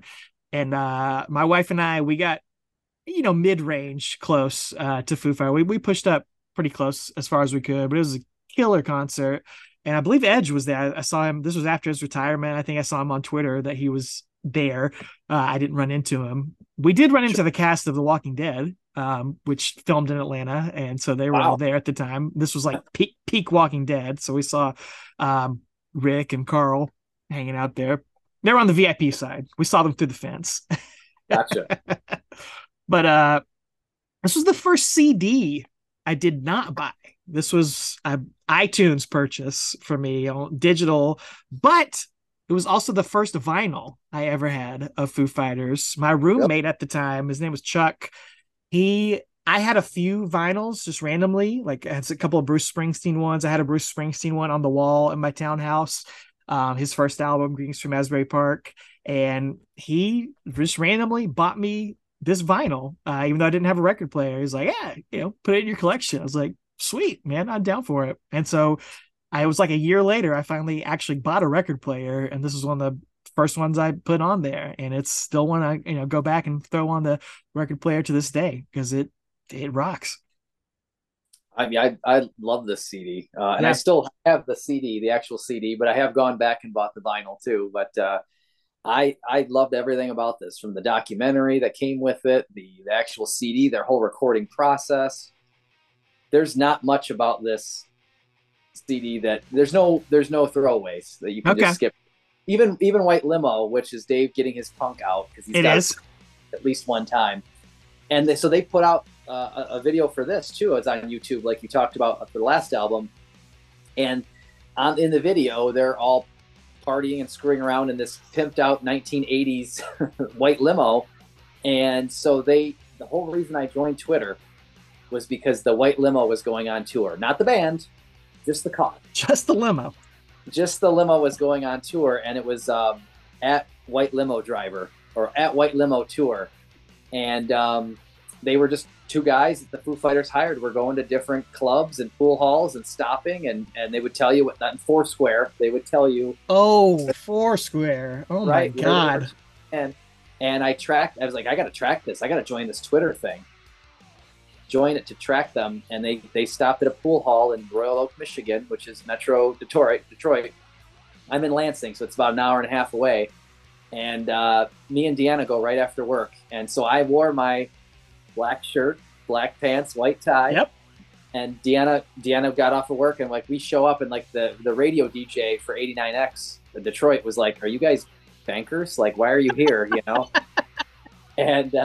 And then Drumstick Doug lived in Metro Detroit, so he shows up and he met us there, and we all got to hang out and take pictures inside the white limo. And you got this shirt, which is, to my knowledge, it's not sold in the stores or on the website. You had to get it by being there and getting to party in the white limo. So that was my white limo experience. And my Minnesota friends are jealous, because you would think after Michigan they're going to go to Chicago, you would, Milwaukee, and then they're going to Minneapolis, and they went from Milwaukee to Denver. So my Minneapolis friends never did get it here, but I got to see the white limo in Detroit. And I mean, I believe it's still your Twitter profile picture to this day, is it not? Hair is much darker there, but I'm in the limo. I'm doing the Lemmy Kilmeister, because Lemmy's in that video and he's taking his sunglasses down. So I'm doing the Lemmy there, and I took another shot where I shut my tie in the door. I got it stuck in the door on purpose, and just the dumbest stuff, but I loved it. Now, where was the job application? How were you not the driver for the white limo? Right, I don't even know who these two guys were. I never, you'd think they'd be recognizable or something, but yeah, I have no idea. I did ask if they were like for sale after this was over. Are they going to put it on eBay? And they said they weren't going to put it on eBay. They said it would probably go in eBay, but not eBay. So they probably kept it, I guess. I love Arlandria. I'm playing a little bit of that right now. Dear Rosemary is one of my favorites on here. Obviously, Walk was the big single. So what? Good. Somebody actually likes Dear Rosemary. It's one of my favorites. There are so many people I like. They're all my kids, right? All these songs are my kids. So I love Dear Rosemary with Bob Mould singing background vocals. Everybody I talk to, I think Drumstick Doug, Deanna has been in the car and this song isn't the greatest off the album. Oh, what are people talking about? Yeah. Get out of here, man. Nobody likes Rosemary. Let's play it. Let's play a little bit of that. Yeah, that song rocks.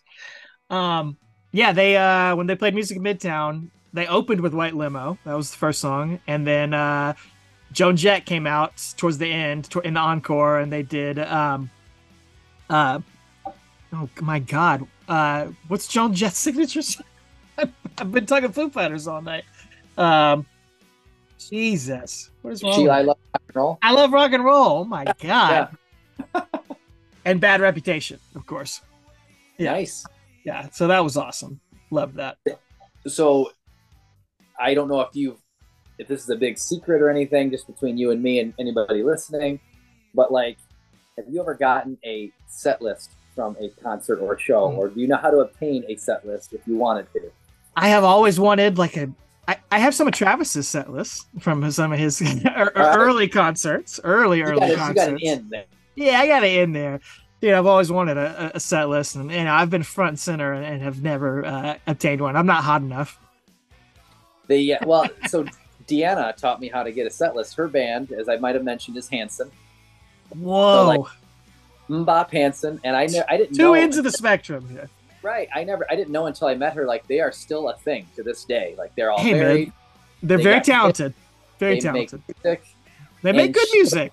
Yeah. They do like House of Blues. They do smaller venues, but Deanna's like, how you get a set list is you can fight with everybody up front, but nobody remembers the sound guy in the back. Ooh. So she's like, unless you're married to the idea of getting one from the front, but I mean, otherwise, go to the back.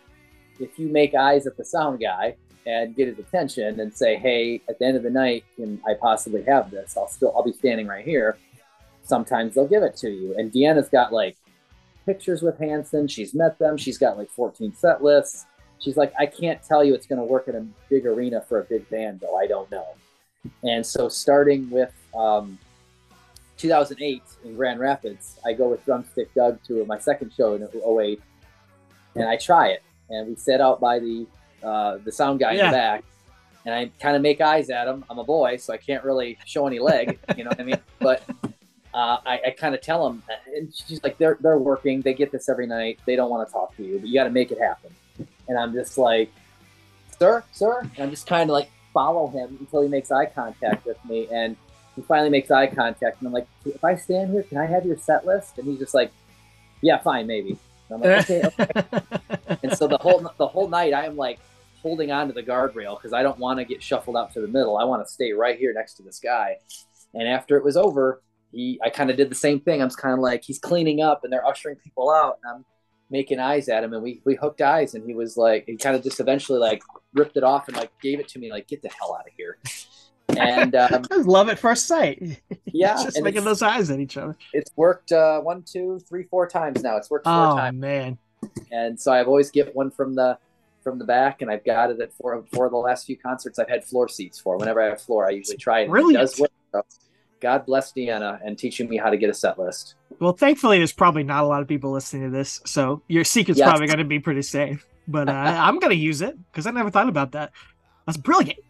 I've seen a couple concerts I've been at where I've scored one, and then, like you said, a pretty girl comes up right after me asking the guy, and he's like, "Too late, I already gave it away." I have seen that before, but I gave it to this cute guy over here.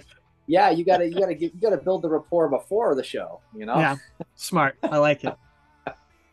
Well, let's go into 2014. What do we got here? What month? Sonic Highways was definitely fall, right? Yeah, it was. November. Oh no, Sonic Highways came out on my birthday. November 10th. Yes, it did. Yeah. Bingo. Lead single was Something for Nothing, and then we had The Feast and the Famine, Congregation, What Did I Do, God Is My Witness, and Outside. And certainly, I think their most experimental album, at least up until this time. It was a TV show before it became an album. It was 8 songs. So there's shortest amount of songs. A lot of these songs are pretty long, but and each song based upon a city that Dave Grohl does an episode of his series, a mini documentary about the music culture and all of these cities, and interviews all these artists and sort of uses that to inspire these songs. And man, I thought this was the coolest thing ever in 2014. Thought the show was so well done. Could have been really cheesy and lame, but I thought it was very inventive and creative and unique. I loved it too. Now I'm hardcore fan, so you could bottle up anything and I'm going to buy it. So I understand why regular casual fan maybe just wants to hear. I want to hear 1990s Foo Fighters. I want to hear them rock. I don't want any gimmick stuff. So I could see that argument, but I thought it was great, and I'm all about whatever to keep interested. They've conquered rock. It had been almost 20 years at this point. Whatever Dave needs to do to be interested in music and staying with this band, I'm all for it. Chris Shiflett once joked, like, we're going to do reggae in space. Like, that's the next obvious project, you know? So I loved it. And I tried to visit if I'm in a Sonic Highway city, I try to visit the studio, even if it's on the outside. I try to take a picture of it, and I've been to 3 of the 8 so far. So I've been to a few of them since the documentary came out and the CD. So what have you been to? Been to you're putting me on the spot. So I've been to Seattle where they recorded Subterranean. I have been to recorded Congregation with Zach Brown. I think it's Zach Brown Band's like studio, if I'm not mistaken. That was my third one. I've been to a third one and I can't remember what it is. Austin, Texas. Yes. Yeah. Yes, Austin, Texas. We were down there in Austin, Texas, getting the Capitol in, and we went.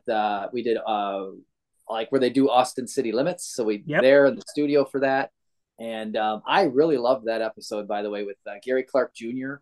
was somebody that he's awesome. He was featured prevalently on the episode, and then he was also on God on the album song. Yeah. And so like Gary Clark Jr. came around to Minneapolis about 5 years ago. Deanna go with me. Like none of my friends wanted to go. They're like, Gary Clark who? And I loved it. It was great. It was awesome. And so this did introduce me to new artists and new music. Dude, same here. Like I learned a lot from watching the documentary series. I thought it was so well done. I learned about a lot of artists I never heard of before. I remember I don't remember which episode it was, but the 13th Floor Elevators is like this punk band they talked about. Bad Brains I never heard about, but they were great. And talked about a lot of great blues artists, which was fun.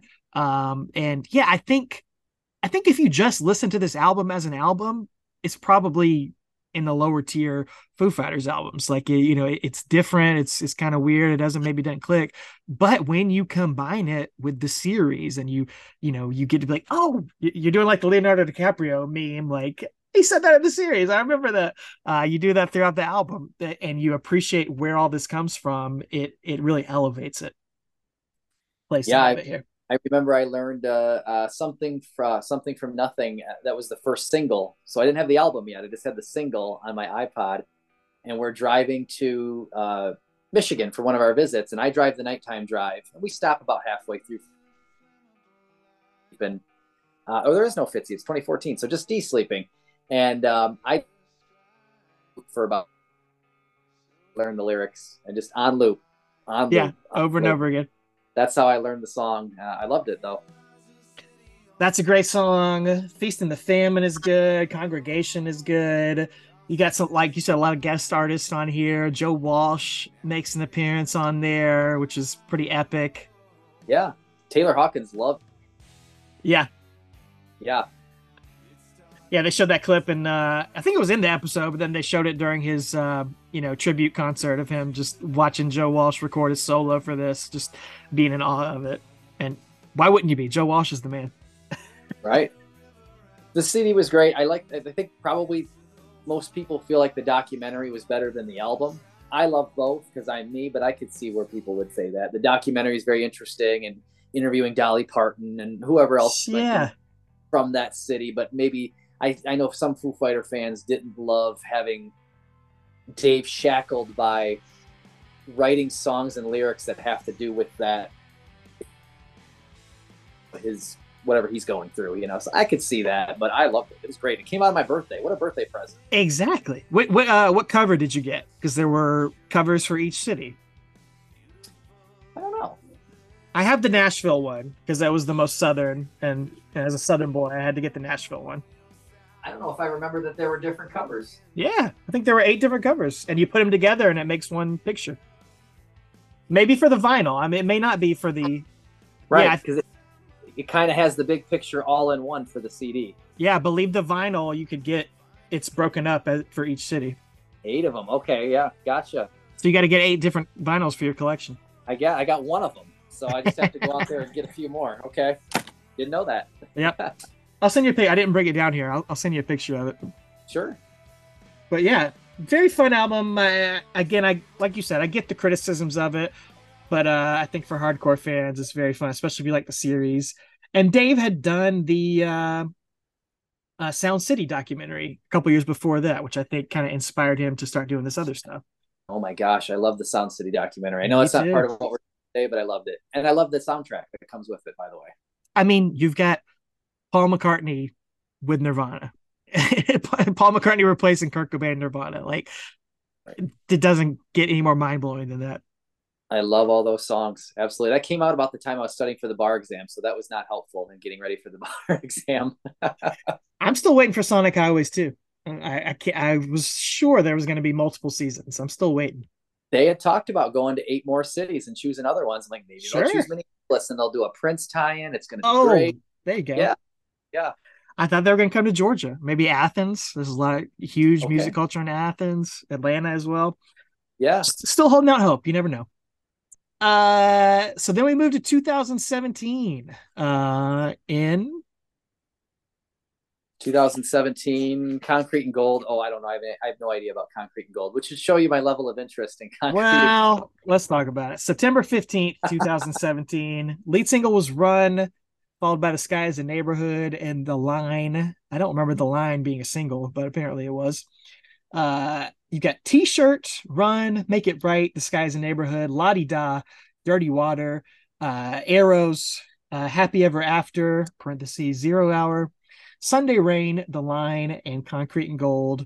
Let me tell you, man, T-Shirt is one of my favorite opening songs for an album. I love a good minute 30, minute 45 song. Give me more of those, man. Reminded me of Doll off of The Color and the Shape, Yes, right? yes. I love songs like this. And Run is really good. I think the Sky's a Neighborhood is really good. Yeah. But this is the first album of theirs where I did not just fall in love with it, and I still doesn't fully click with me. I tell you, I listened to every album in preparation for this podcast over the past week, and I did like it a lot more than I remembered liking it. And again, as I said earlier in the show, I think if this album came out in 2005 and I listened to it all the time, Yep. I'd probably like it a lot more because it's not bad, but I just don't. It never grabs me like their other albums do. There is definite fall off after Run and Sky is the Neighborhood. There is definite fall off there. And I wonder if it gets watered down. Again, Dave's trying to do stuff different musically. He's trying to redefine rock, and that's great. That's admirable. But I want, like, do we need Boyz II Men and Justin Timberlake and Paul McCartney, who are all wonderful? But I think the casual fan just wants to hear the Foo Fighters rock, and they just want them to get in the studio and just do regular stuff. So I think it gets watered down a little bit. I do remember The Line. I don't remember being a single, but I remember The Line was featured prevalently in the MLB playoffs that fall. So everything's on the line, you know. Yeah. So I do remember that. Yeah. We got a great Taylor vocal on Sunday Rain. I think that's a highlight of the album for me too. Yeah, that's another great. See, Taylor always gets that one song, and he always knocks it out of the park, you know. Yeah. The sound of the songs too is good too. I dig that. I remember The Sky is a Neighborhood being pretty popular on my local rock station at the time too. I don't know if it was a huge hit overall because this is 2017. Rock music is not what it was, but for the time, I remember this being pretty big. Yeah, and like the leadoff single was Run, and they made a video of them in the nursing home as old men. And yes, another great video. And which was awesome. And then The Sky is a Neighborhood came out, and it was just like, you just shove Run to the side because you're like, what is this, you know? It's good. Sky is a Neighborhood feels like it could have been on Sonic Highways too. It kind of gave me some similar vibes to that. But yeah, I think we're both have this towards the bottom of our list, but it's like pizza, bad Foo Fighters is still good, I don't even call it bad. It's just, not to the level of their other albums. Somebody's got to be ranked at the bottom. Someone has to be. Yeah. Yes. And some people might rank the next album towards the bottom of theirs. Medicine at Midnight from 2021. 4-year break in between albums here. Was that February? It was February. Absolutely. February 25th. The dance album. Leading off with Shame, Shame, and then they had No Son of Mine, Waiting on a War, Making a Fire, and Love Dies Young. Album order is Making a Fire, Shame, Shame, Cloud Spotter, Waiting on a War, Medicine at Midnight, No Son of Mine, Holding Poison, Chasing Birds, Love Dies Young. I really dug Shame, Shame and Medicine at Midnight. I thought those were such fun vibes when I heard them. And I thought this was experimentation in the best way. Maybe where the last album wasn't. I thought they did a lot of things right on this album.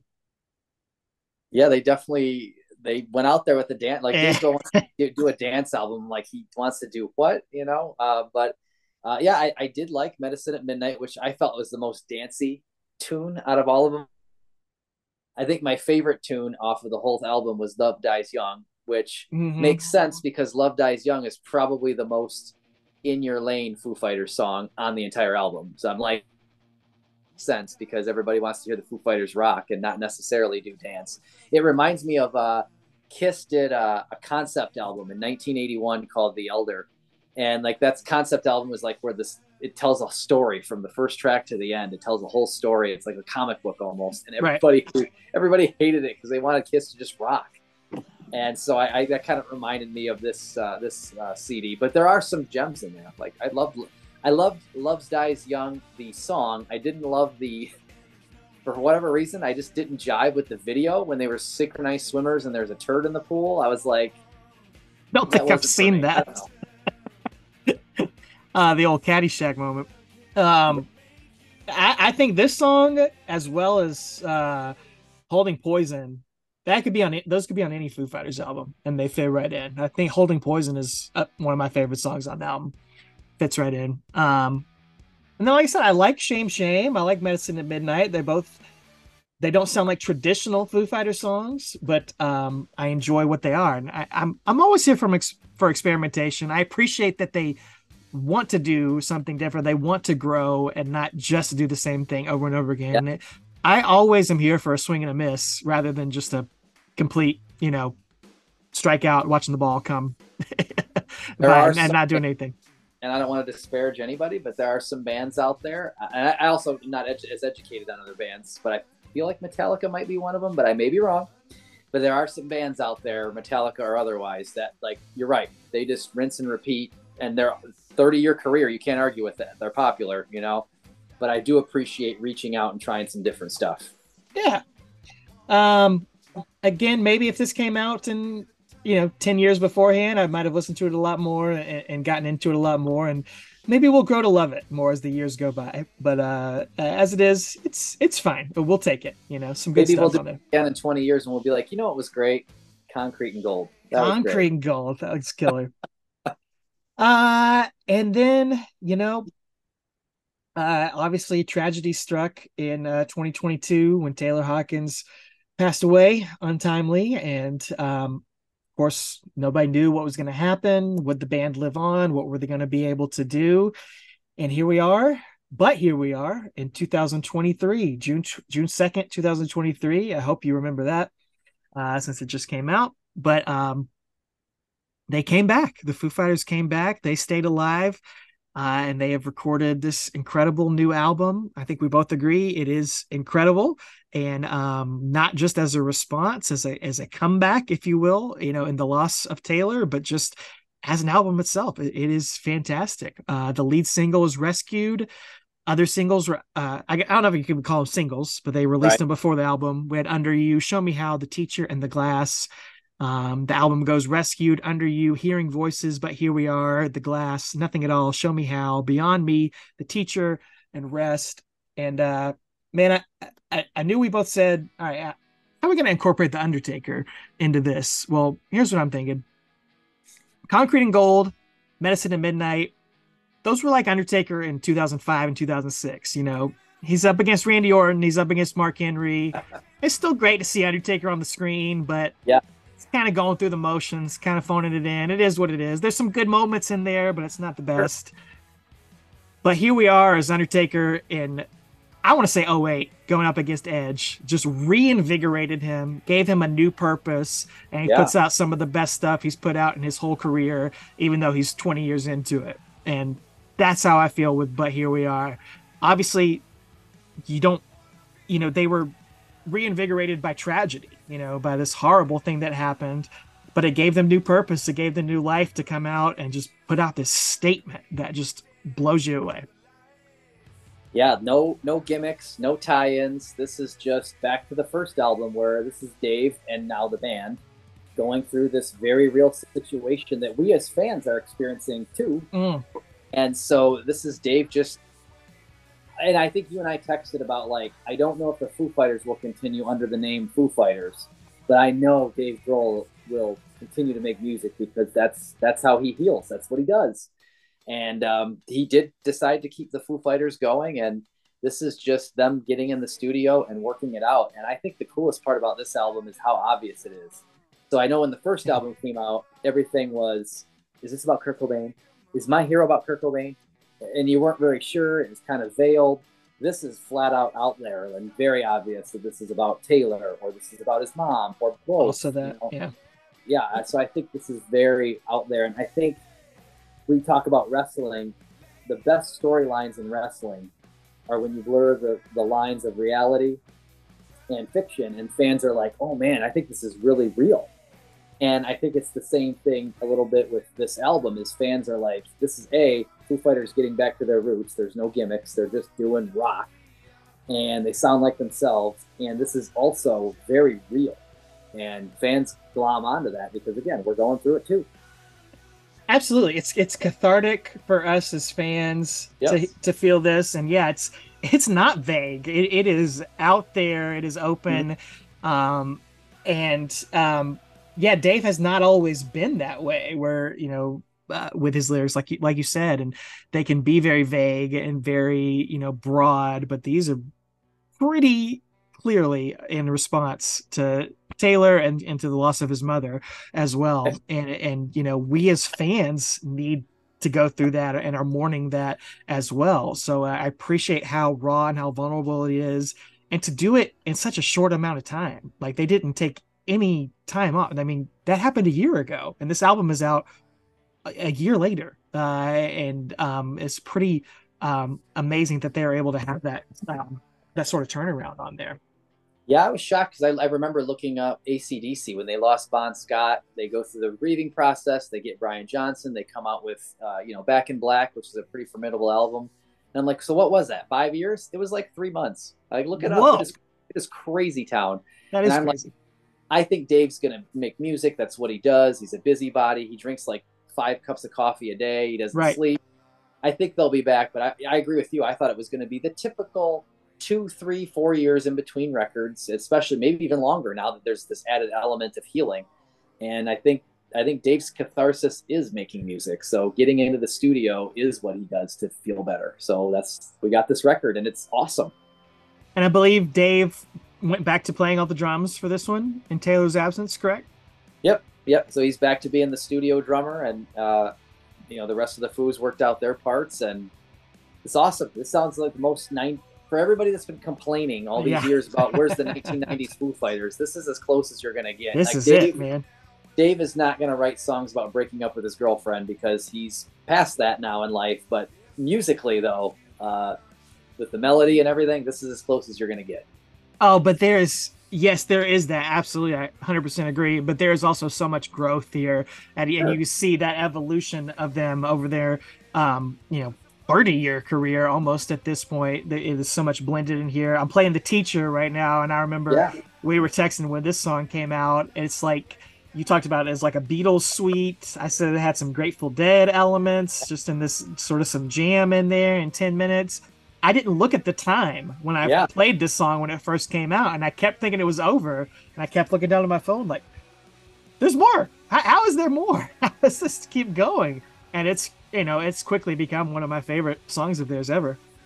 I did think that in the car yesterday. I was driving back from work, and it came on. I was listening to the album, and you think 10 minutes, it's going to be a slog fest. This is going to be terrible. But you're right. You're driving, you're listening, and then I looked up the first time. It was like 7 minutes and 44 seconds. I was like, whoa, this song's almost over. It's crazy how fast it goes. And then Rest is just really beyond me. The Teacher and Rest, just this whole ending. The whole album goes on a journey. You talked about a concept album. I mean, this album really is. It's all about grief and loss and mourning and celebrating life as well. And Rest is just this beautiful coda at the end in a Foo Fighters way, because at the very end is just that hard heaviness there at the end. But how else would Foo Fighters really have a song that like this without that, you know what I mean? This beginning part that you're playing, it's like I got very Something in the Way Nirvana vibes from this song. Is like the beginning part. I was like, wow, this is Something in the Way. Like end of the album, Yeah. very quiet. Like I think Kurt recorded that with an acoustic guitar in the closet, barely moving his lips. And like that's what this reminded me of. And then you're right at the end, of course, like the Foo Fighters do, it picks up, you Yeah. know. That little bit of that right there. Yeah. It's a great transition and exactly it probably is their best album ender, I think. I Sure. love Comeback. I think that's one of my favorite album enders, but this one, I think it's taking the cake. And I felt like, again, reading too much into it, he talks about meeting at the end of the song. He talks about meeting them again in the Virginia sun. Mm, That's got to be about his mom, right? it has to be, right? Right. Yeah. It has to be. And Um, me just losing my own grandfather, a week ago. I feel like that I'm in that same headspace right now, or a similar headspace anyway. yeah, And I'm like, so I totally am picking up the vibes from songs like that. absolutely. I mean, I'm sure that was a very emotional listen for you. I know we talked a little bit about you had to wait a little bit to even listen to the whole album because of all that going on. So yeah, I can't imagine, blending all of that together. Biggest Foo Fighter fan ever, and like the first album's coming out, and like it's not like we put out albums every year like it used to be. It's like Yeah. this is like the Olympics. Every 3 or 4 years we get an album, and I have to have parents visiting, unfortunate family death. I'm traveling. I'm like, I'm trying to get back into work, and I'm like, can I just listen to this CD? That's all I want to Oh do. man. Well, we're not going to go in depth on there's so much Foo Fighters, besides the studio albums. They've Sure. put out a lot of EPs, a lot of record store day exclusives, a lot of additional songs. They recorded a full disco album as the DGs. They have a full movie, Studio 666, which you've got the poster behind you, which they had a full album backing that. I mean, what are some of the just ephemera of Foo Fighters that you love that you want to talk about? Yeah, I loved that DG's album more than I think I care to admit. Like when that came out, I thought, well, I'll go get it. It's Foo Fighters, I'll get it. But I could not believe when I played that thing at home, like this is Dave Grohl. Like this is not like the actual Bee Gees. I couldn't believe that he could get his voice up there. It was It's crazy. fun. Yeah. Yeah, and I loved on the merchandise site they have the 70s stuff that you could buy with the DG's logo, including what I believe to be a cocaine mirror, or at least it appears that way to me. So I loved all that stuff. And then when Studio 666 came out, that's horror movies and the Foo Fighters. Like that's two of my interests. We just need a little JFK in there, and I'm home. Well, dude, you had that and The Undertaker, Escape the Undertaker on Netflix. Those came out within weeks of each other. So, like, I couldn't imagine a better scenario for you as a horror movie, Undertaker, Foo Fighters lover to have all of those combined in a matter of time. Yeah. I mean, was there a better time to be Randy Turco? Everything's coming Right. up, Randy. I think this only had 2 weeks that it was playing in the theaters, and I knew it was going to stream, and you could pick it up at home in 5 seconds. But I still went out there, and then my buddy that I was going to go with, my horror movie buddy Nick, he got sick because it was like the middle of winter, and he's like, I can't go. So I ended up driving out in a snowstorm to the theater by myself to In watch that COVID. in COVID to watch the movie with the mask on. And I remember just fanboying out as I came out of the theater, and I'm talking to these teenagers that work at the theater, and I'm like, hey man, the poster, this has only got a 2 week run. Like if nobody asks for it, like, can I have the poster? Can you write my name and number down? And they're like, sure. Uh, So, and then what even worse than that is I had to follow up with them. So the 2 weeks were up, and I gave it like a day or two, and I didn't get a call. So I drove back, and I drove back saying, hey, I talked to Clark. I don't know who the guy's name was, but I talked to somebody, and I gave my name and number, and then they said if no staff people want the poster, maybe I could have it. And he was like, I'll check. And they went out back, and when he came out, there it was. He was all rolled up, and so I went and bought a frame for it, and there it is. and what a great centerpiece for the collection there. Yeah, I love it. It's great. You It's know, Dave, he's an okay actor. The band some were better than others. Taylor and Rami were actually pretty good. Nate maybe shouldn't quit his day job. I was just gonna say that they probably won't win any Academy Awards, but they did good enough where I didn't I did get lost in the story like I'm supposed to. I wasn't thrown off by their terrible acting. I was still involved in the story. So they did a good enough job anyway. And the score, the opening score was written by John Carpenter. Dave got John Carpenter to do that. Sounds very Halloweenish. Yeah. And then the kills were bloody. Brutal kills. Yeah. My gosh. And I believe Foo Fighters or Dave Grohl at least, has been a musical guest on Saturday Night Live more than any other artist. It always shocked me that he's never hosted because he is, so funny in the music videos. I thought for sure when Studio 666 came out, he was going to host SNL at some point, but never happened. I guess it still could. I feel like they had to have asked and he said no. Yeah. Right? Like, same reason, like, why have they not been the Super Bowl band? Like they had to have been asked. And They've Dave said, definitely been asked. Yeah. And I was going to put my paycheck, maybe when I was in college, on we're definitely doing a pay-per-view theme. There's definitely going to be a pay-per-view theme song heading our way from the Foo Fighters, and it never happened. So they must have just said no. There's no other explanation. Yeah. I don't know. I want to mention their Greatest Hits album that came out in 2009, I think. Yeah. Because a couple of my favorite songs are on this album, and it's usually the Greatest Hits album. You record a throwaway song to throw on there as a single to sell the album, but Wheels is like a lost Tom Petty song. It's so good. Word for Word, that song I used to rock out to. Yes. And Band on the Run, their cover of Band on the Run, I got to mention that because again, Undertaker connection. Yeah. The only time I believe Foo Fighters sang the word Undertaker is in the verse, the Undertaker drew a heavy sigh, saying no one else had come. So there is the crossover with Undertaker and Foo Fighters. As vague as it is, it's there. I remember listening to that cover for the first time, and I'm like, please, as we're building up to it, I'm like, please let there be the little with the please let that be there. And then it was, and I was like, yes. Perfect. They've done some great covers throughout the years. What do you have a favorite Foo Fighters cover song? Oh gosh, well, I love they were riding Young Man Blues for a while, so they were riding that for a while. I love their cover of You're So Vain. Simon. Yes. That's the most I've known that song. I mean, I knew that song, but not all the words like I do now. No, so, they killed that song. Yeah, love that song. Yes, those are some of the live. Some of those are only live only. They haven't done a studio version, but I do some of those saved because they're live and you can't get them anywhere else. Do you have a favorite? What's your favorite album cover? I know you talked about fantasizing about the album covers before they came out. Which one's the best?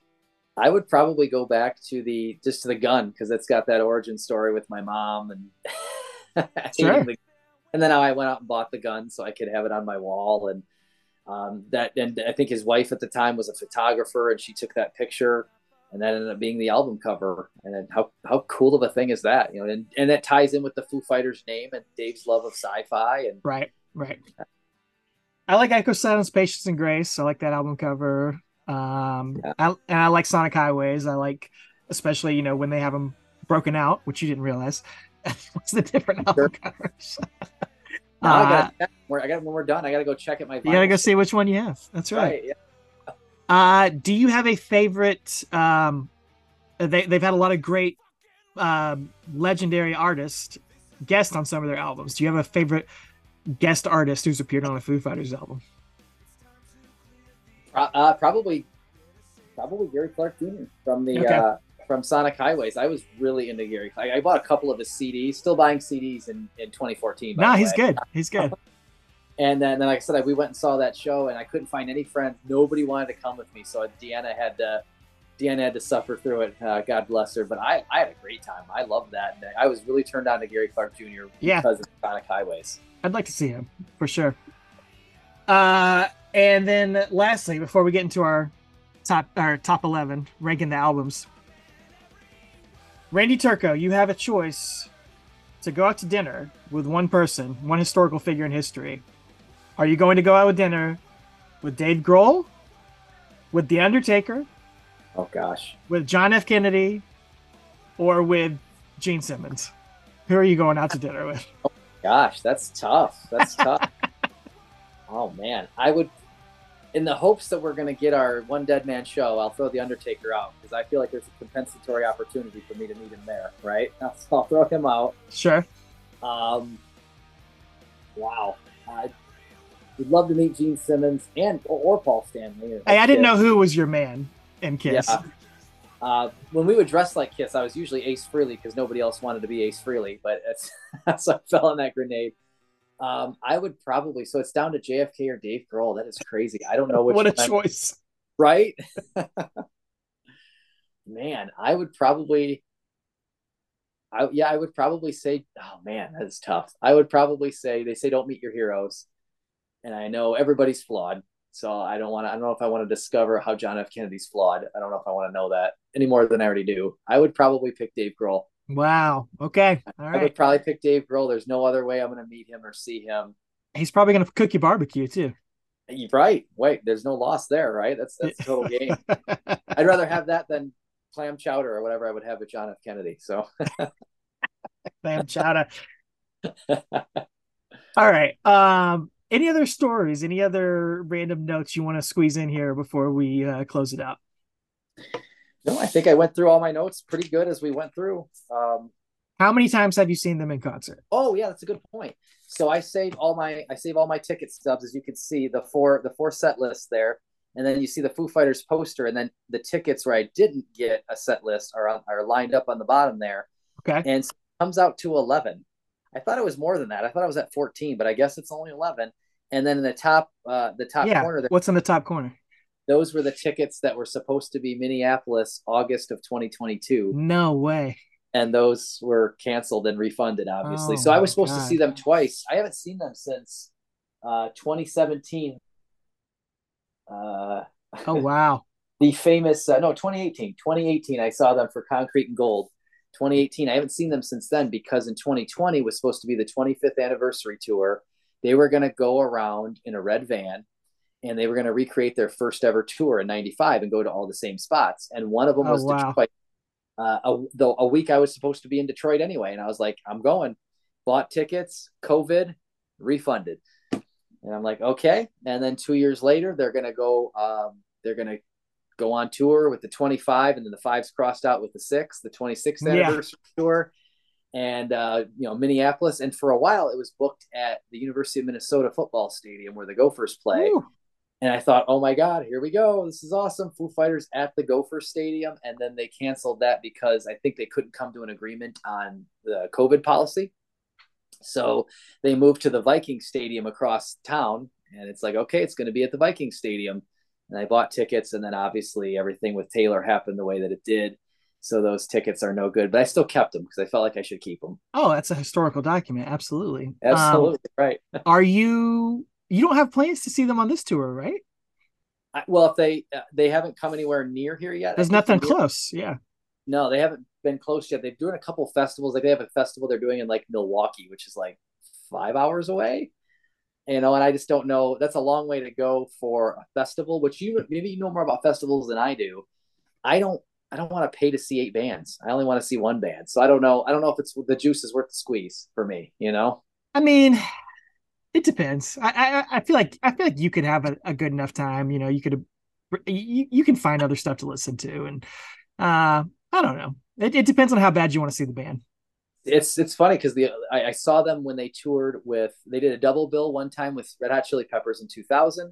They did a double bill with legendary Bob Dylan in 2006 for the acoustic tour. And so the 2001 with the Chili Peppers, they would rotate who opened and who closed. I saw the Foo Fighters in Cleveland. There's actually Oh yes, a bootleg CD of it from 2000 yes.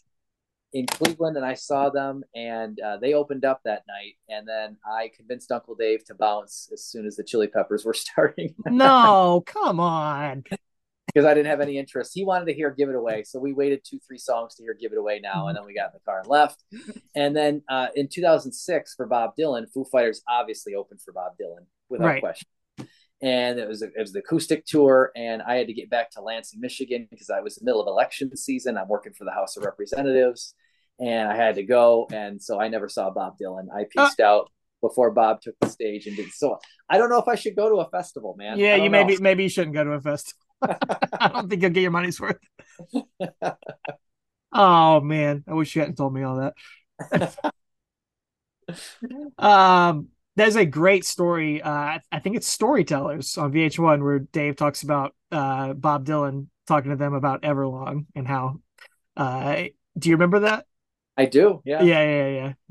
That was the only song he that was like the only words he spoke to them on the whole tour. I was like, I really like that song. I just thought it was such a wacky pairing, and I'm like, well, maybe Oh I should yeah. stick with this. I'm like, I could probably be home in my apartment and getting much needed rest for work the next day by the time that Bob Dylan's done playing. And I'm like, so I bounced. I bought my shirt and I left. You gotta at least stay for a couple songs to say you saw him.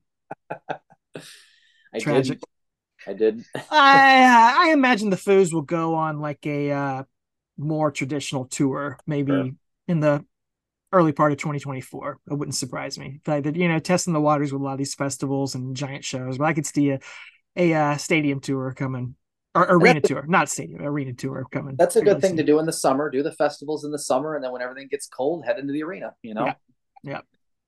Well, I'm gonna make it a goal to see them for a second time next time I have the opportunity to, because you got to score a set list. I will do my best. But let's do our list right here. Let's close it out, dude. The fans, the 3 people listening to this, are dying to know our rankings of the Foo Fighters studio albums. We are doing the studio albums, not the DGs, not the Studio 666 soundtrack here, but the 11 studio albums we talked about. Bottom to the top. You are the leader here. Would you like to go first or second? Sure, I can go first. Okay. Now, preface, disclaimer, legal disclaimer. These are all my kids. Like, as you said, absolutely. What do they say? Pizza and sex are like, where it's like when it's good, and when it's bad, it's still pretty good. So I love all my Foo Fighters stuff, especially when there's at the same time. right at the same time. So I put Concrete and Gold at the bottom. I as well. Concrete and Gold was my number 11. Like we said, I like it more and more the more I listen to it. And there are some solid songs on there, but somebody's got to be at the bottom.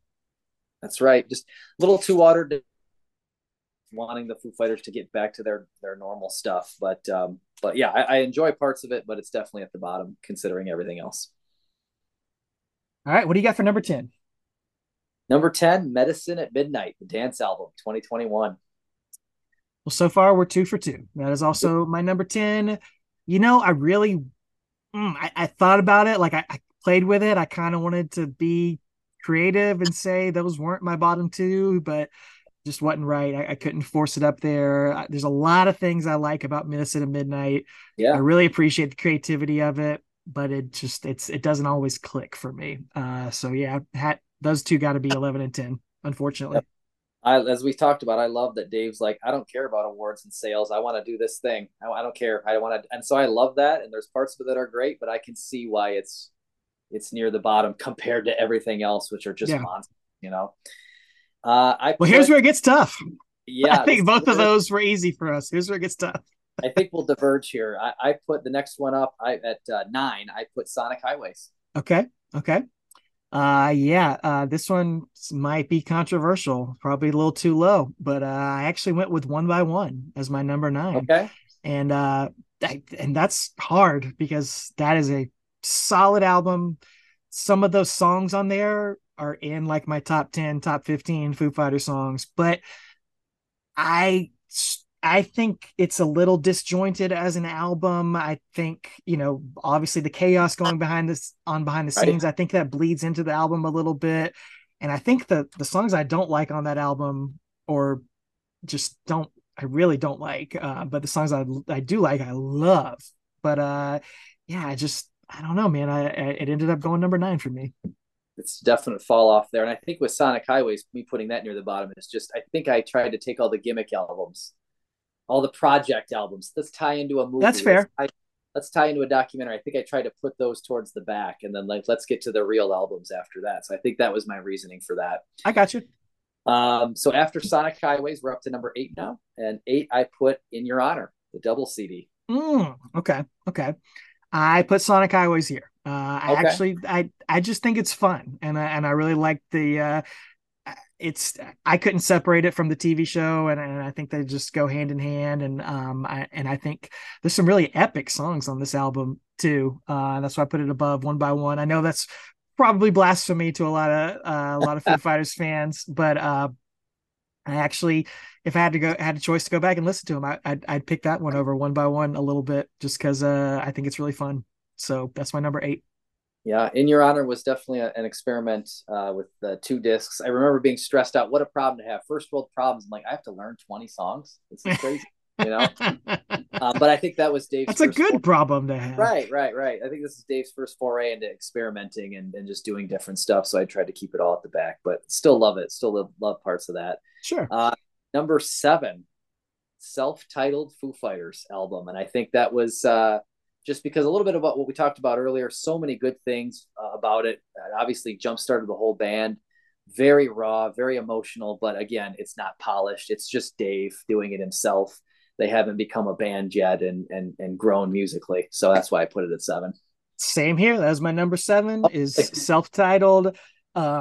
Like we said when we first talked about it, I think it falls off in the second half and starts, but the first half is all bangers and still classics, still songs they play. And to me, like I said, the first half and really the whole album, it doesn't feel like it came out in 1994. Like that album, that could come out on rock radio today, and some of those songs would fit right in. And I think he just came out so polished and so strong with this vision and sound, and that's why it's at number 7 and not at the bottom. You know, a lot of bands maybe their first album might be in the bottom tier, but I think he's able to the strong songs on it really elevate it here. Absolutely. So what are we at? We're up to number 6 now. Number 6. Number 6, Echo, Silence, Patience, and Grace from 2007. I think you had it higher, if I just based on what we talked about earlier. But there's just, and it's no fault of Echoes at all. I love Echoes. It's just all. I mean, we're getting to the top. We're getting to the nitty gritty now. So we're getting to the top 5. So I think it kind of got edged out for me by my next entry. So it's nothing. I don't have any criticisms. It's just the other stuff is just so darn good. Well, I mean, your number, you can say the same thing about what I'm going to say, because I know this one is higher for you. Number 6 for me is Wasting Light. And again, that's really tough for me when I was looking at these, like, how is that number 6? Because I love that album. And yeah, it's so strong. It's so solid all the way through. And it's very fun to listen to. I don't think there's a weak song on there. But I guess the strong songs on these next albums are just a little bit stronger to me. But man, it's a really solid number 6 for me. So we're in the top 5 now. Top 5. Top 5 is number 5. There's Nothing Left to Lose. So the poppy, radio friendly songs as a triad before Chris Shiflett came aboard. So many good memories that are attached to that album for me. So it's definitely top 5 worthy. And I still got the tap. Yeah. So I went with number 5. I went with But Here We Are. Putting it in the top 5. I thought, oh man, is this just recency bias? Is it too high?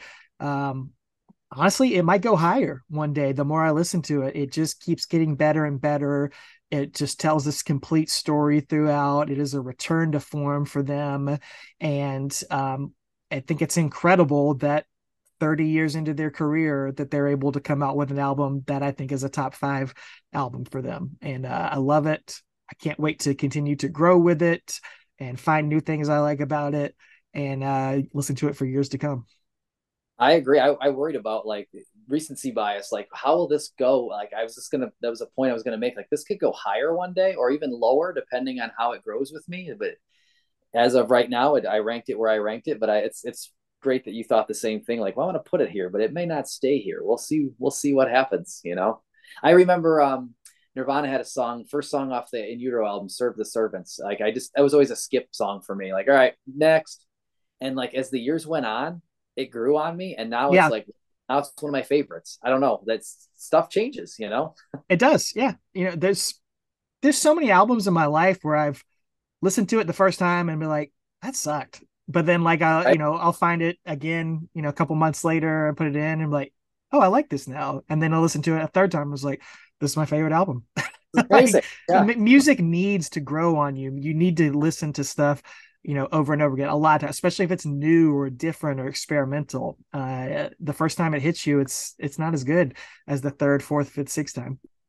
Absolutely. All right, So, number four. number four, One by One. All right, yeah, way Yeah. higher than me. Yeah, way higher. I loved everything about the album. I got a good memories attached to it. I loved the album that we got, but also listening to the $1 Million demos. It was almost like I got the album twice, and I didn't get the $1 Million demos until, I mean, maybe 3-4 years ago, and I finally got to listen to it. I'm like, this is not bad. It's just different. So, so many good parts of that album, but yeah, it's up there for me, number four. I mean, I don't fault you for that. Yep. Right? I think that's probably a more common opinion. So, no argument there. Number four for me is Echo, Silence, Patience, and Grace. Like anything in the top four, honestly, I could have put at number one at some point Right? for me. Like you said, strong memories of time in my life are attached to this album. And I think it's a perfect blending of, the two sides of In Your Honor. They come together here in this one album. One of the heaviest, strongest starts to an album to this day. I still love that. I love to crank that up all the way up in the car and damage my eardrums listening to the Sure. first few songs on that album. Oh, so number three is where I put, but here we are. Dang, number Number three. three. Yeah, it may stay there, may go higher, may go lower. We'll see over time, like we talked Wow. about. But I have it at number three just because I felt like this was the most, Dave obviously felt like we need to put a pause on rewriting rock music and being the ambassadors for rock. Something more important happened. Let's go be the Foo Fighters, like everybody's been asking us to do. Let's just record an album, putting our emotions out there. And I mean, there are some songs like Under You. Like if you listen to Under You, even my wife, who does not listen to the Foo Fighters more than the average bear, like even my wife is like, wow, that's very 90s guitar in the background where it's like, like this very 90s guitar. She said it sounds like it came from like our high school or college days. And like, so that's, I think, what everybody's been waiting for. And then we talked about just the rawness of the lyrics and what everything means. So that's why I ranked it number three. Yeah, dude. I was afraid number five was going to be too high for me, but you went at number three, and I think it could get there for me one day. I think it's only going to get better and better. It's so impressive that they were able to come out with that. Number three for me, you had it a long time ago, and I was very shocked about this. In Your Honor is my number three of Okay. all time. Maybe it's just time of life, but I don't know, man. I think not only do I think every song is great, I think I really appreciate the experimentation of it and that they were able to do it, put out this double album, both sides of their personality of who they are, and have it not be overindulgent, not have it be cheesy, not have it be too much, but have it work and have it click, come together. I don't think there's any bad songs on there, so I appreciate the achievement of it. And I just, I think it's their most impressive work as a whole, as an album, experimentally. And that's why I have it at number three. And just some all-time classic songs on there. It doesn't get old listening to it, which a double album easily could. I can attest to that. It does not get old. Yeah. Number two for me, Wasting Light, which I know you put back there. Dude, Uh, it could have been top three for me at one point. This was a hard list to make, and that was a hard one. like hard the album is, hardest album since the 90s. I thought about the 4 Grammys. I thought about the documentary and how they did everything analog and they were trying to put the human element back in music. It was just like, I love that. And I might be a little biased too because of the limo and my whole limo story and everything that went on then, but I love that CD and that whole time. Absolutely, man. All right, top two. This was extremely hard for me. Honestly, top three. Like I thought about putting In Your Honor at number one, at some points. Which is again, I was surprised at how low it was for you.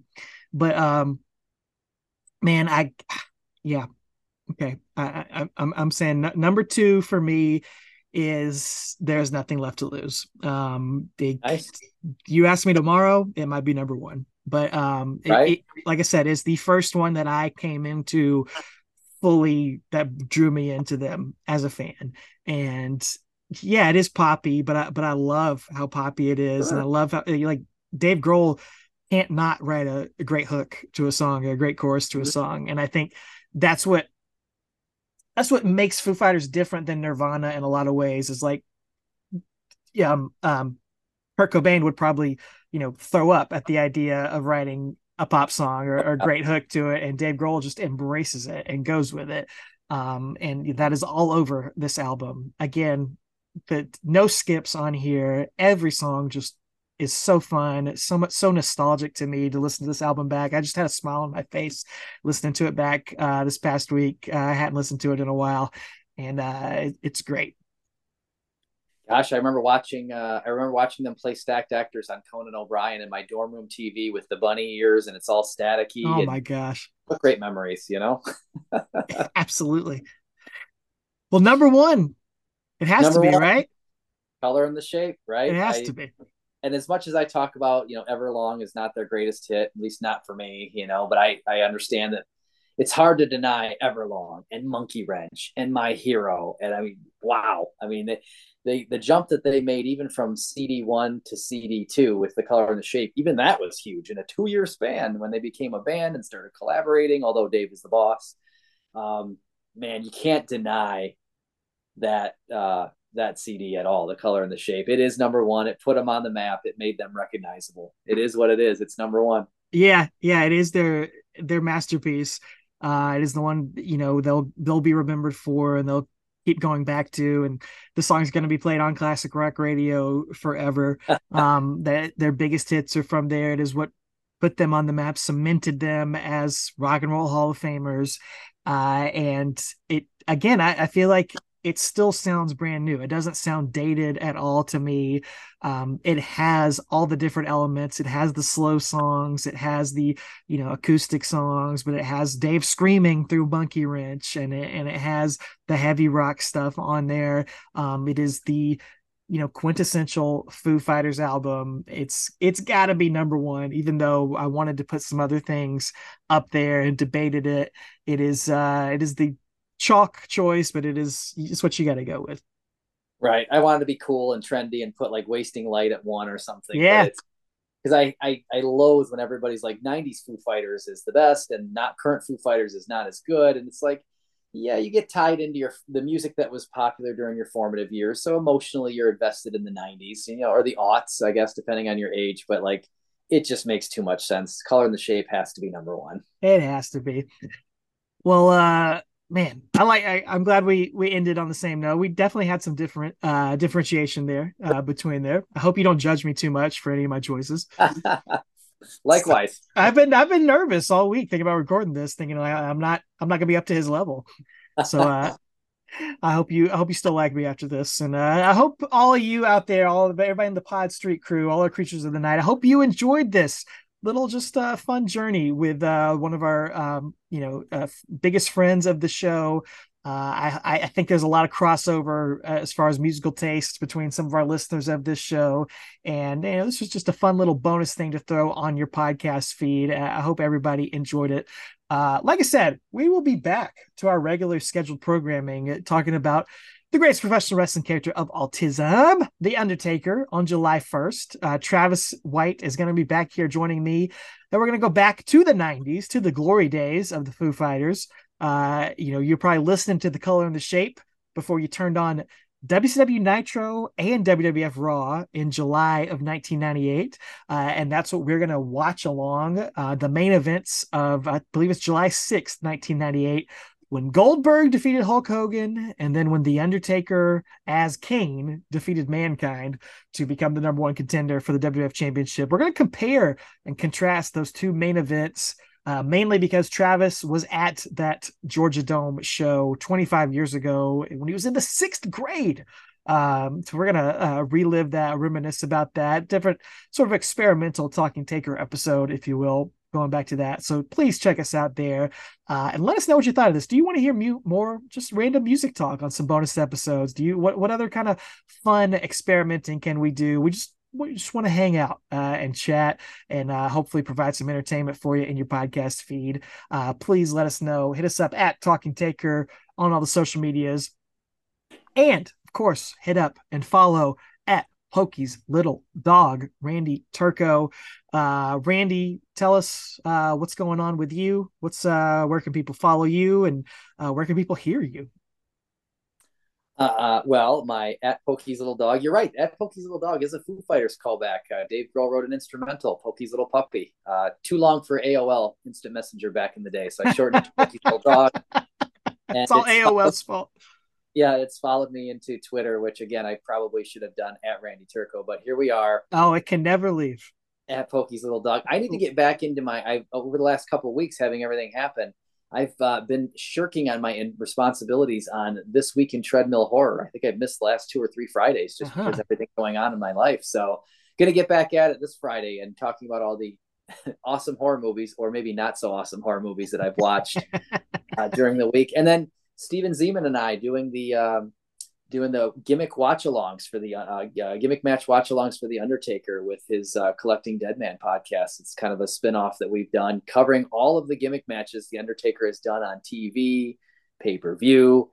Gosh, we've been doing it for we did title wins first, and then we've been doing this for maybe a year, and we haven't even touched Hell in a Cell, really, and we haven't touched casket matches yet because we're scared because there's so many of them. So this is like a 4-year project.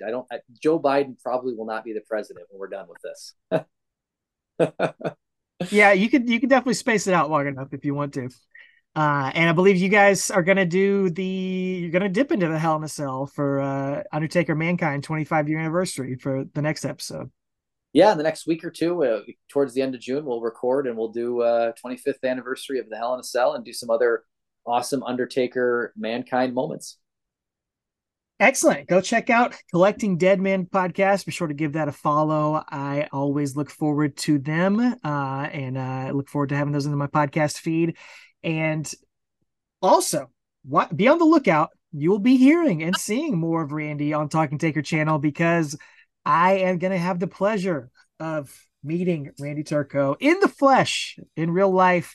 We are going to finally have the IRL connection at SummerSlam 2023. We can't wait. We will, me, you, and Steven, we have been planning, we've been plotting. There's going to be some bonus podcasting going on that weekend, some bonus vlogging going on. You were going to take us on a tour of Detroit. You got some toy shops picked out, I believe, at least one, maybe a record store thrown in there.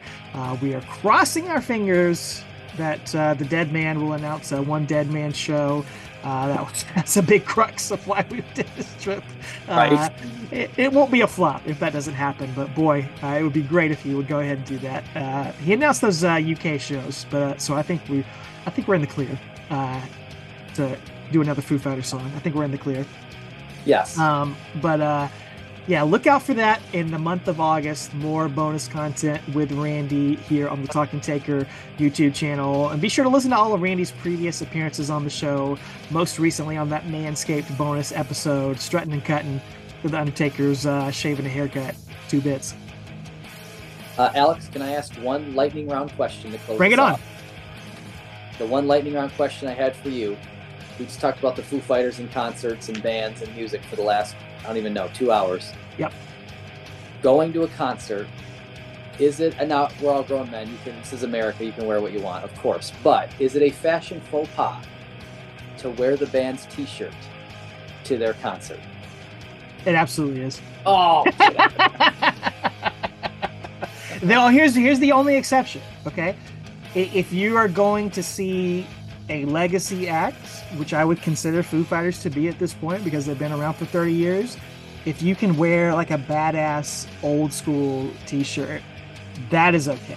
Like if I see a t-shirt where I'm like, I respect that, you didn't just buy that. I definitely am never okay with you buy the shirt at the merch stand and you change into it. No. You know, if you do that, that's your thing. Again, like you said, you can do what you want as long as you're comfortable. I don't care. You know, I'm not gonna, you know, but I'm not gonna do that. But your collection, and I'm not just saying that to you, but literally your collection of Foo Fighters shirts and your Rubbermaid, you bust out that old school Futos shirt that's literally from 1995. I will think that's awesome if you're wearing that at a concert. Right. But not the one you bought at the merch stand, not the one you bought at Target.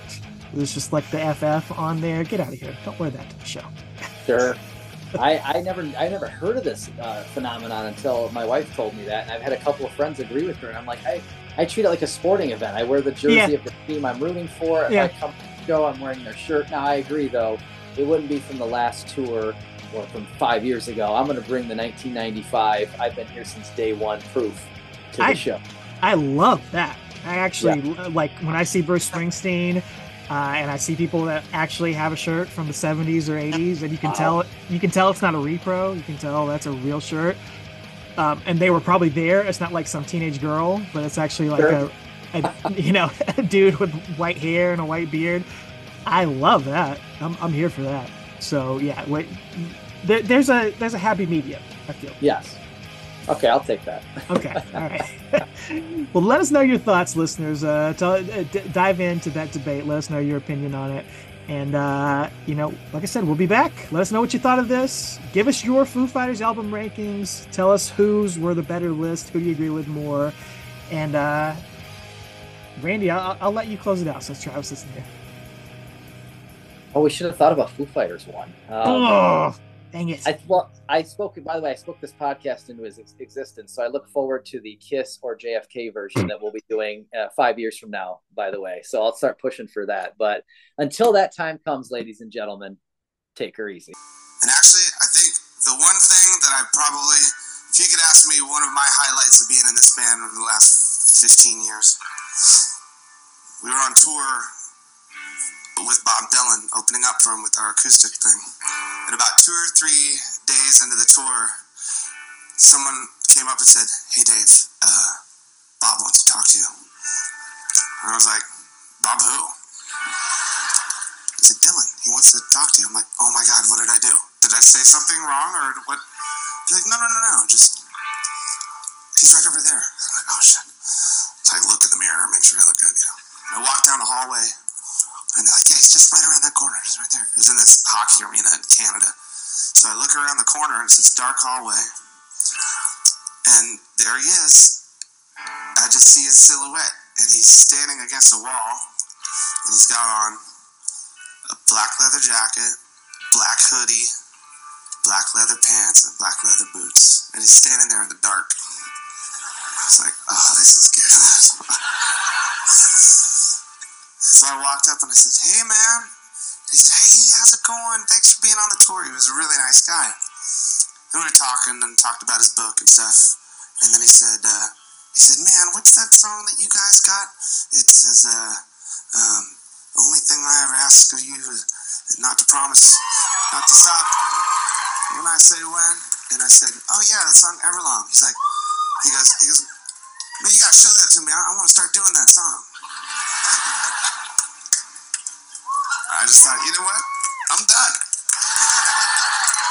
So, this one's for Bob. And thank you very much for coming out tonight, you guys.